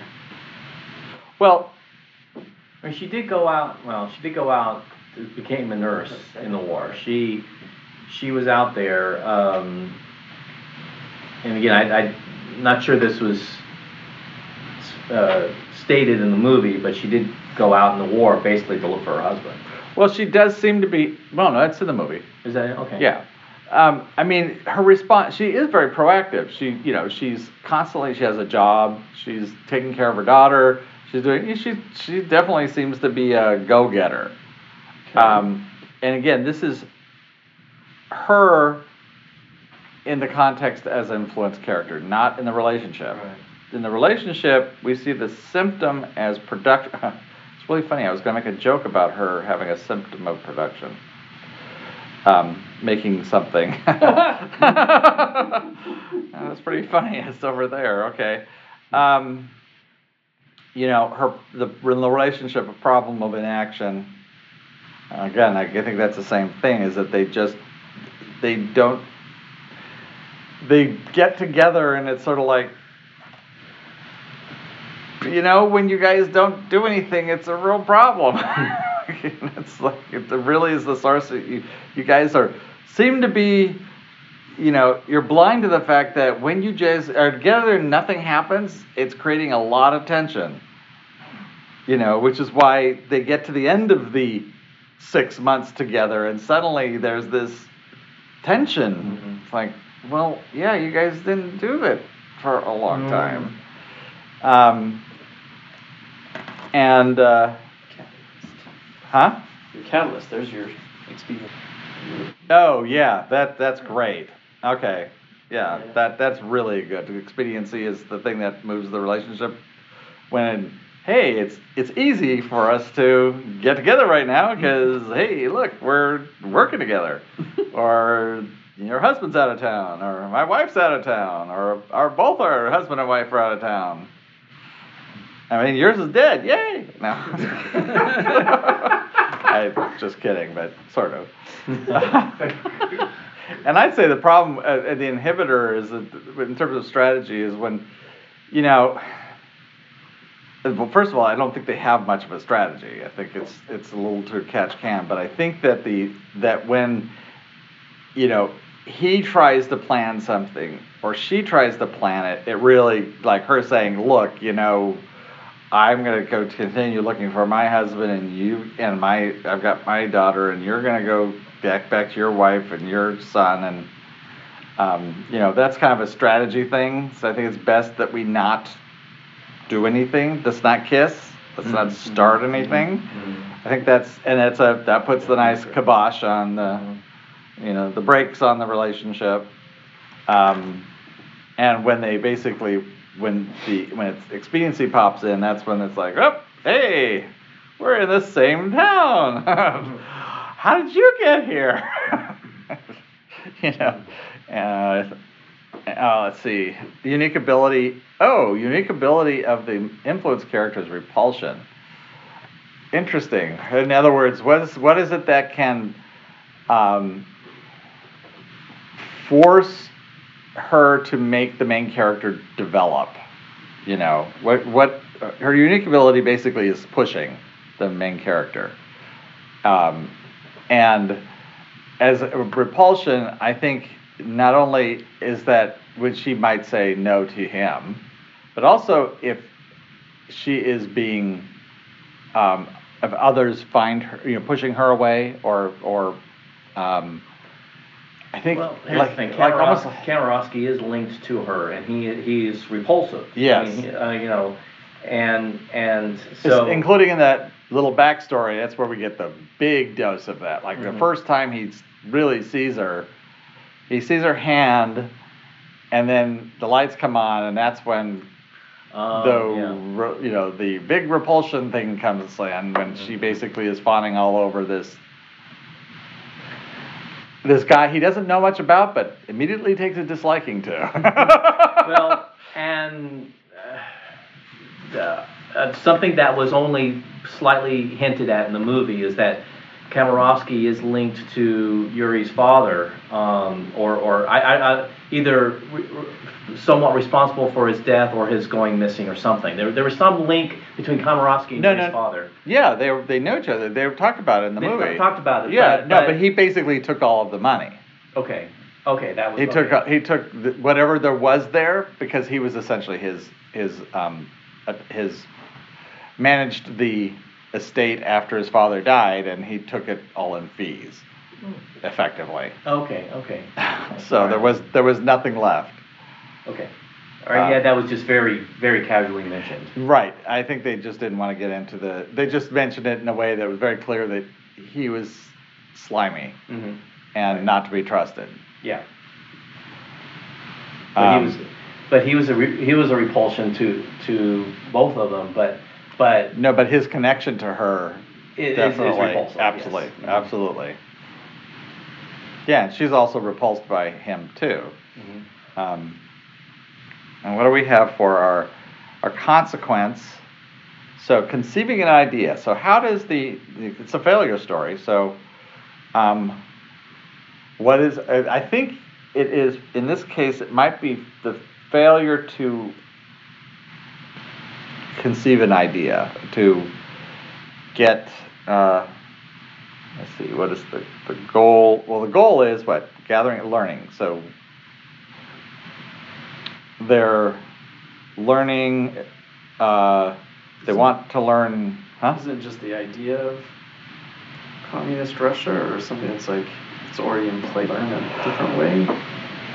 Well, okay. Well, so the goal for the overall story is gathering information, learning. So what do we see that as? I mean, it's hard because it's kind of like this amorphous thing. It's never. Like, is it?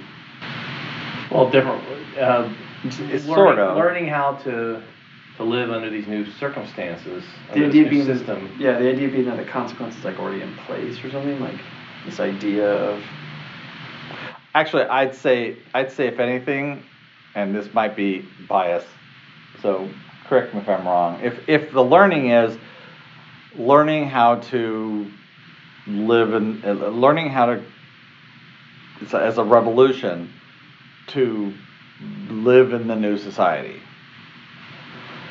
The consequence, which they fail really to adequately do, I mean, they're always coming out on the short end on that.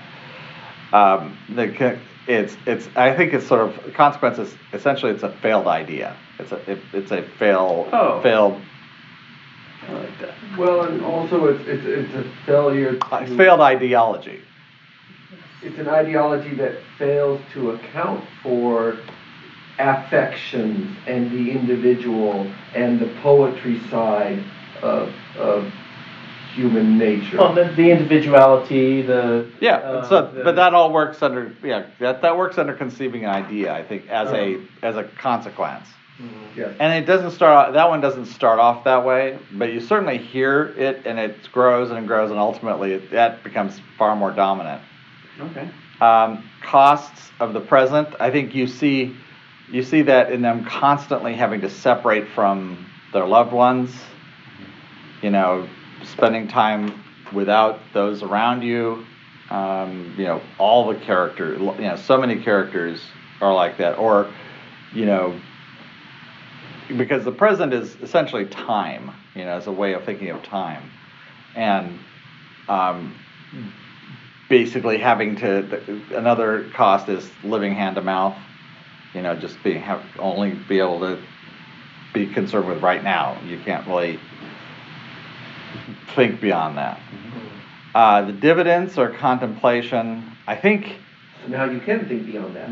I think his poems. They don't. I think that I don't know. Probably in the book that probably are seen stronger, but that seems to be a lot more about since he seems to contemplate a lot, and he's known for his poetry, and also sort of. I think that might be what some of the dividends are. That those are able to be captured. You know, they capture that essence. They capture the the real meaning of Russian life. But I am really not fishing. I'm adding to. It's not enough. Here's some. In my I'm heavily interpreting. But that's kind of what the funeral scene kind of helps to illustrate. Right, they did say that. Yeah. There are some dividends to this. You know, there's still an upside to what ultimately was a failure. You know, that there was. You know, their life story and the work that he generated and everything, it gives you something to think about. Well, there were other spin-off thoughts like the intellectualism and Strelinsky's approach, or whatever Strelinskov's approach. While there's spin-offs that his way of doing it, the dividend was it helped win the war. And so you have to. Yeah, but that's I'd be careful. Yeah, contemplation's a little more about basically conscious thought, and I think capturing that is more akin to what Yuri was doing with his poetry, because it seemed to capture the minds and hearts of the general populace. But you know, Strelnikov's statement that personal life doesn't matter. You know, personal. You know, we are only in service to the state and a person. You know, something. He said something about clinging to your personal life is unmanly or something like that. And that's again, that's part of the failed ideology. Right. It is part of the or a bad ideology that an oppressive ideology. But that's in the bookend, the General Yevgev actually. Yeah, but the bookend is not part of the story. Okay. The bookend is again like the MacGuffin. It's the reason for why are we looking at this story? It's giving an excuse for it. Okay. And it's also, I think, again, considering the audience was far more modern than when this happened, it made the sensibility. It gave someone in the story a sensibility closer to the audience that was actually watching the film. I think that's what that character is. That's why they structured it that way. Because otherwise it'd be like, what are these people thinking? This is so weird. I don't understand that. Because they don't explain it. That was kind of my point to you. They don't explain the isms, and if you don't understand them, then it doesn't. It just doesn't make sense. The requirements of understanding, I think that's really good, because I think that in terms of a character who represents that, it's the Rod Steiger character who's constantly saying, you don't understand if this is what's going to happen, and until they understand each of those major turning points, it's like, oh, okay, and then they move someplace else, oh, okay, and then move someplace else, so it's like these really big, huge pieces that are set to, so everybody can learn, but ultimately it doesn't work out because they were very resistant to each of those moments when they were resistant to understanding. Mm-hmm. The prerequisites, they got planning or conceptualizing what's going on. I have to watch a little bit more to get more of those. It's like Kamarowski getting the paper, or actually it was Yevgraf who got him the papers to get on the train. Here's the plan. Oh, right. All right. And then Kamarowski, kind of repeated the same thing, or here are the papers, or here are your passes, or whatever. Right. And don't go there. It's bombing, and you need to. Yeah. Here's the plan. We're going to go to the coast. I'm going to take you to the coast. I'll get you as far as Pacific Ocean, and then it's up to you from there, I think he said. But yeah, here's the plan. Right. Preconditions of the past. I think that is where the history of all the connection between these people constantly comes up. And also you have, part of it's also a little bit of the honestly, the preconditions of the past is a lucky thing in many cases for our characters, because Yevgraf was helped them out because their connection, and Kamarowski Kamarowski would not press charges against Laura, right, because of not only because of his affection for her, but also his affection for her mother, right. They have a past. Mm-hmm. Yeah, and then forewarning memories.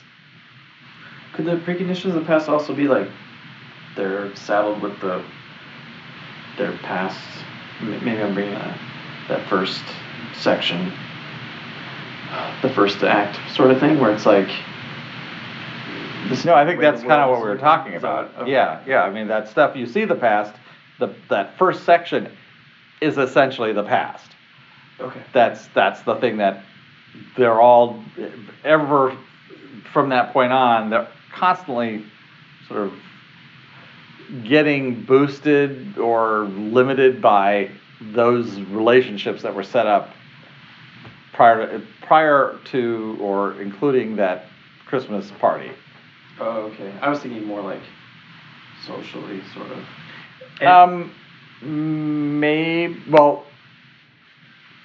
Probably. I think you might have a little bit about that with the stepfather. Okay. And because of who he was, how he's treated, that's sort of like, well, you think this is the way it was, this is the way it was, but this is not how you do not get that. You mean when Yuri was young? You mean that? No. When they come back to Moscow and they're Yeah. move into the house that is now occupied, and so they have all these sort of preconditions that are set on how they can live and where, what part of the house they can live in, and even their property that they can own. And I mean, I think those are all sort of preconditions. And we're watching you, And forewarnings of memory. Which also could be forgetting. So it's remembering and forgetting. And forewarnings is just, That says that it's the bad ideas coming along. Yeah, they're the cracks in the dam saying that the dam's about to break. Well, the Tsar getting killed, now the Tsar is a distant memory. That's not so much that might be the past, but that's not the memory, and it's really not being treated as the past. That's sort of current events. To us, it's the past, but internally, it's not. Memories would be. I mean, it's easy when you're looking at our core group of characters how the past that the memories of events could spoil it or do spoil it, but I'm nothing's coming, but I'm sure it's there, but I can't think of it right off the top of my head. What about, let's look at signposts. So I will say this about forewarning. The end of the cliffhanger at the end, right before the intermission, is they cut to Pasha on the train, and it's almost like saying, "Remember this guy?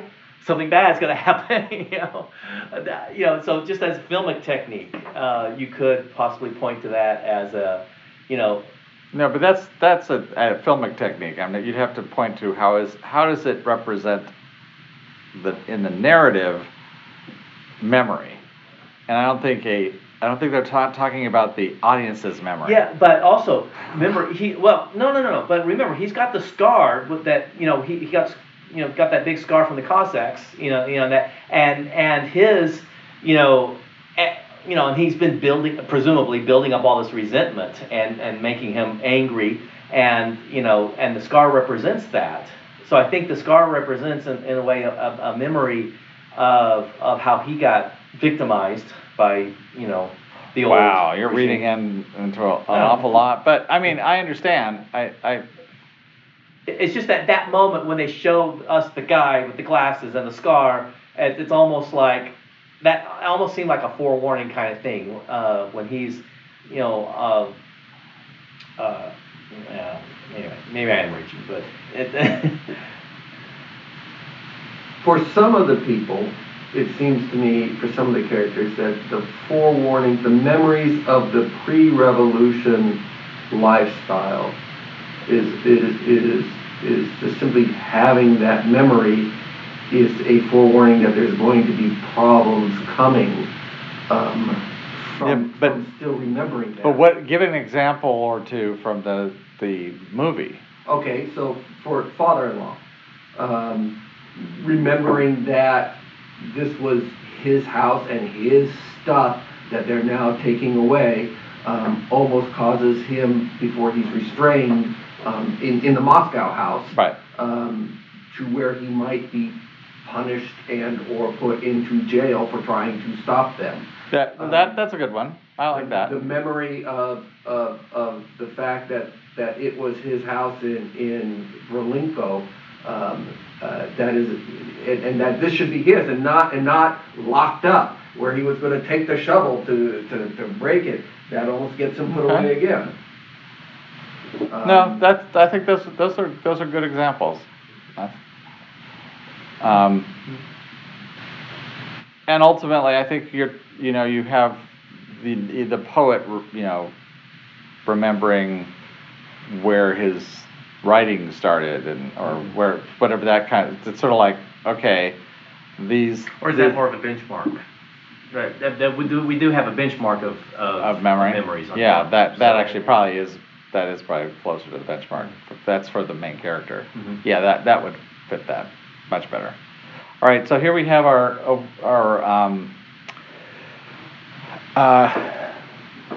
signposts and overall story, which is the activity domain, is gathering information, understanding, obtaining, and then doing. So the question is, where are the act breaks if we're looking at them? We know that there's a first section. Let's just treat it as the first section right now. There seems to be an act break at the end of the war, right? Where they are coming back from the medics, I guess the war is over. Russia withdrew from the World War I early. Right. That's when they stop. They don't need to be working in the hospital, the field hospital. All right. So then you have the Moscow segment, right? Yes. That's definitely seems like be sort of a self-contained act. Mm-hmm. There's the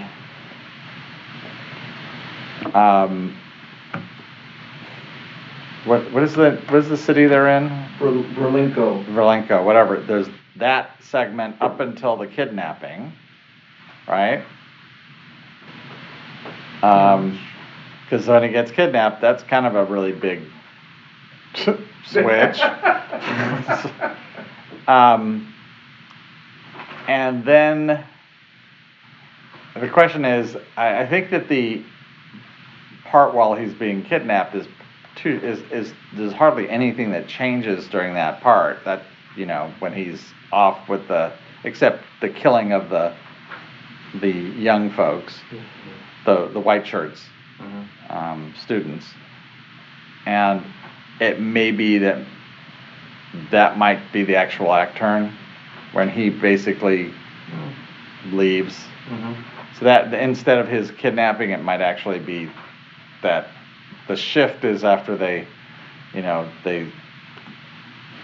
kill the white coat students, and there's sort of this sort of generalized disgust that that's who they're fighting now.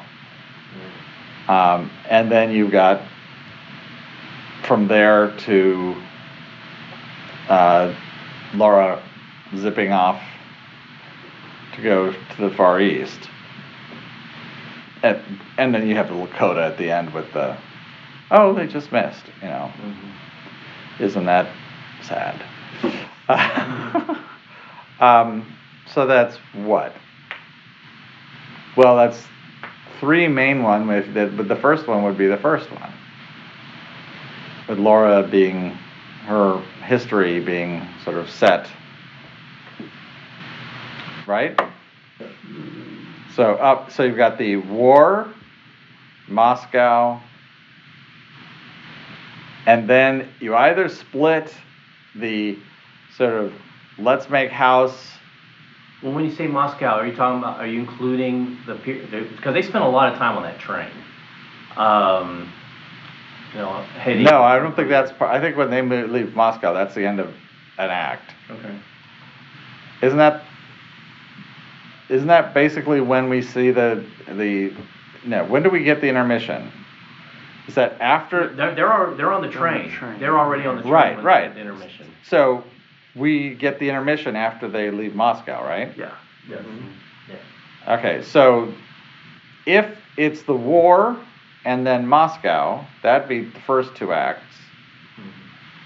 And then the second two acts would be the train up until either his kidnapping or the train up until, that train up until his kidnapping, and then you have from his kidnapping to Laura being whisked off to. Because the conscription would be the obtaining part, right? That would be that would be obtaining. Question. Yeah, I guess so. Yeah, that would be. Because in the part 1, part 2, then that's the. So it's.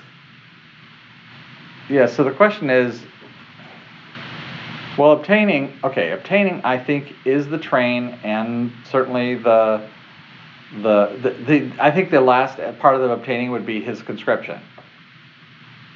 And then doing would be everything after that, which would basically mean that first segment is just a backstory thing, which I think is consistent, because there definitely seem to be four pieces.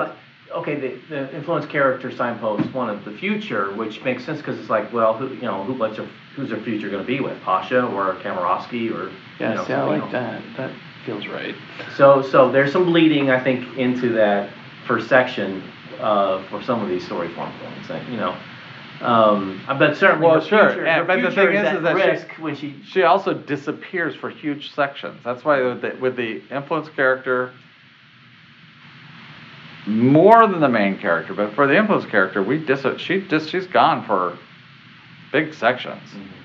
So it's very possible that her first segment might be the first her first signpost might be the first segment. Mm-hmm. And then she pretty much disappears, so she's going at a different because she wants the future with her future, who she's going to be with, is the central issue for her. She wants to be with Pasha, but this guy, and her mother tries to, kill herself and everything. So her whole future is at issue in that whole act, whole section. And we have our main character's memory. Well, that doesn't sound great. Well, the film, what's it called? Balalaika. Yeah, that definitely is very symbolic of that. Yes, all the way through, and I think that's where you have the benchmark. Benchmark. Okay. Yeah. But I think that's what that means. That's really tying it to the to his memories. They're representative of his backstory memory, his prehistory. Mm-hmm. Impulsive responses. I mean, basically, he married his cousin, who's almost, was kind of de facto sister. Well, but they grew up old enough to know that they weren't biologically related. And at least as the movie portrayed it was Anna, her mother, who was pushing them. She was a matchmaker for the two of them to get together. Right. That was her ideal. Yeah.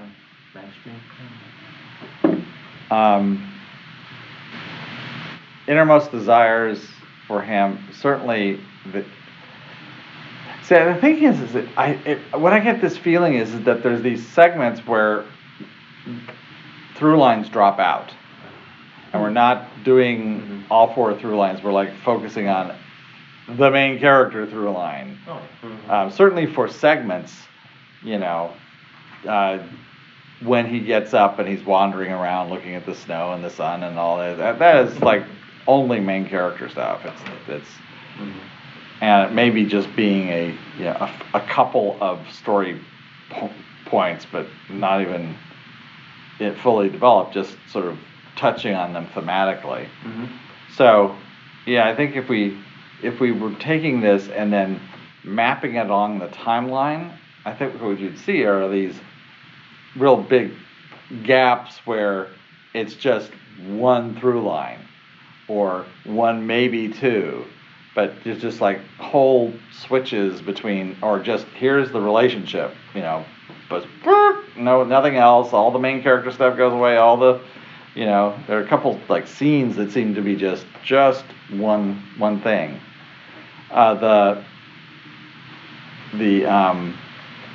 lot of the train seems to be more. I don't know. It seems to be more overall story than it does main character. It's not very main character-y. No, it certainly isn't the relationship. Mm-hmm. I mean, his wife is even just a tiny player in that.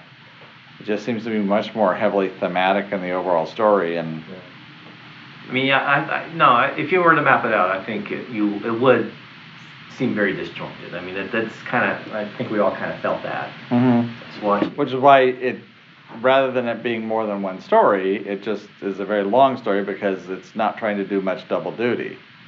It's like, okay, let's look at the main character for a while all by himself. Okay, let's look at Laura for a while all by herself. Oh, here they're together. Let's just look at them. Not think about anything else. Oh, here we're back to the overall story. Let's just look at that for a little while. I mean, that whole thing with when he gets kidnapped and all, it's just overall story. I mean, and it's like, wow, all right, it's just sort of weird because there's just no character development. All character development just sort of stops at that moment. That whole section actually is much more thematically well, again, I read Cliff's Notes, i.e. Wikipedia, but that whole section, Wiki Notes, that whole there was a lot of thematic development of that section in the book, and I think his name was Liberius, had a much stronger voice in the book. You almost forget about him in the movie, but if you remember that scene where two of the commanders are debating whether or not they should let Zhivago go, and one is being strictly by the book and everything, and the other one's a little more loosey-goosey, and he says, I can have you killed, by the way. If you remember that was just you kind of forgot about it, but that section, there's a lot more to that section than what we saw in the movie. Thank God. In the movie. They should have had the editor's credit be much larger. It was this little tiny credit. I was going, boy, things have sure changed. Yeah. Although maybe it should have been bigger if it was a shorter movie. So you didn't do anything. Yeah, no, he says, David Lean said, I shot it from here to here. That's what I want it to look like on screen. Okay. Yeah.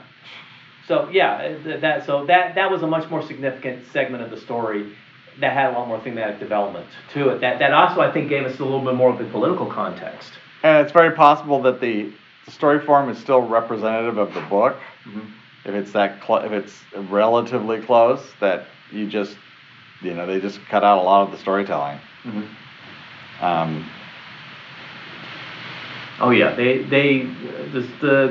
The movie sort of forces us to fill in a lot of the gaps. I mean, again, that's I had that feeling that movie just assumes we all read the book, and now we're just seeing the movie version of the book. Well, you didn't? After the fact, I read the Cliff Notes. You've read it a lot more than we did. Okay, well, I think like things like cut from him on the horse to cut to him walking is like, I guess the horse died, but it's sort of like... Oh, that's an easy one. But I know that's an easy one. That's one of those ones where I don't want to see him walking home the whole way. Mm-hmm. Thanks, Yeah, but that's just an example of where it was very choppy in that respect because, they didn't... Well, they just wanted to show he's a long way from home, and it's not an easy trek, and then he gets home, and there's no one home. Yeah. I think that they were trying to make it so that it wasn't just like... Okay, he turns around, leaves, and shows up. It's like, no, this is like a really big deal. And you don't even know if the first cut might have been 6 hours long. You never know. There could have been, Yes, I know. This is as pretty as it is. I sure wouldn't have wanted to sit through the dailies on this one. Yeah. Well, I think that's it for tonight. This podcast was brought to you by Wright Brothers, creators of software for writers since 1982. Visit us at www.screenplay.com and www.dramatica.com.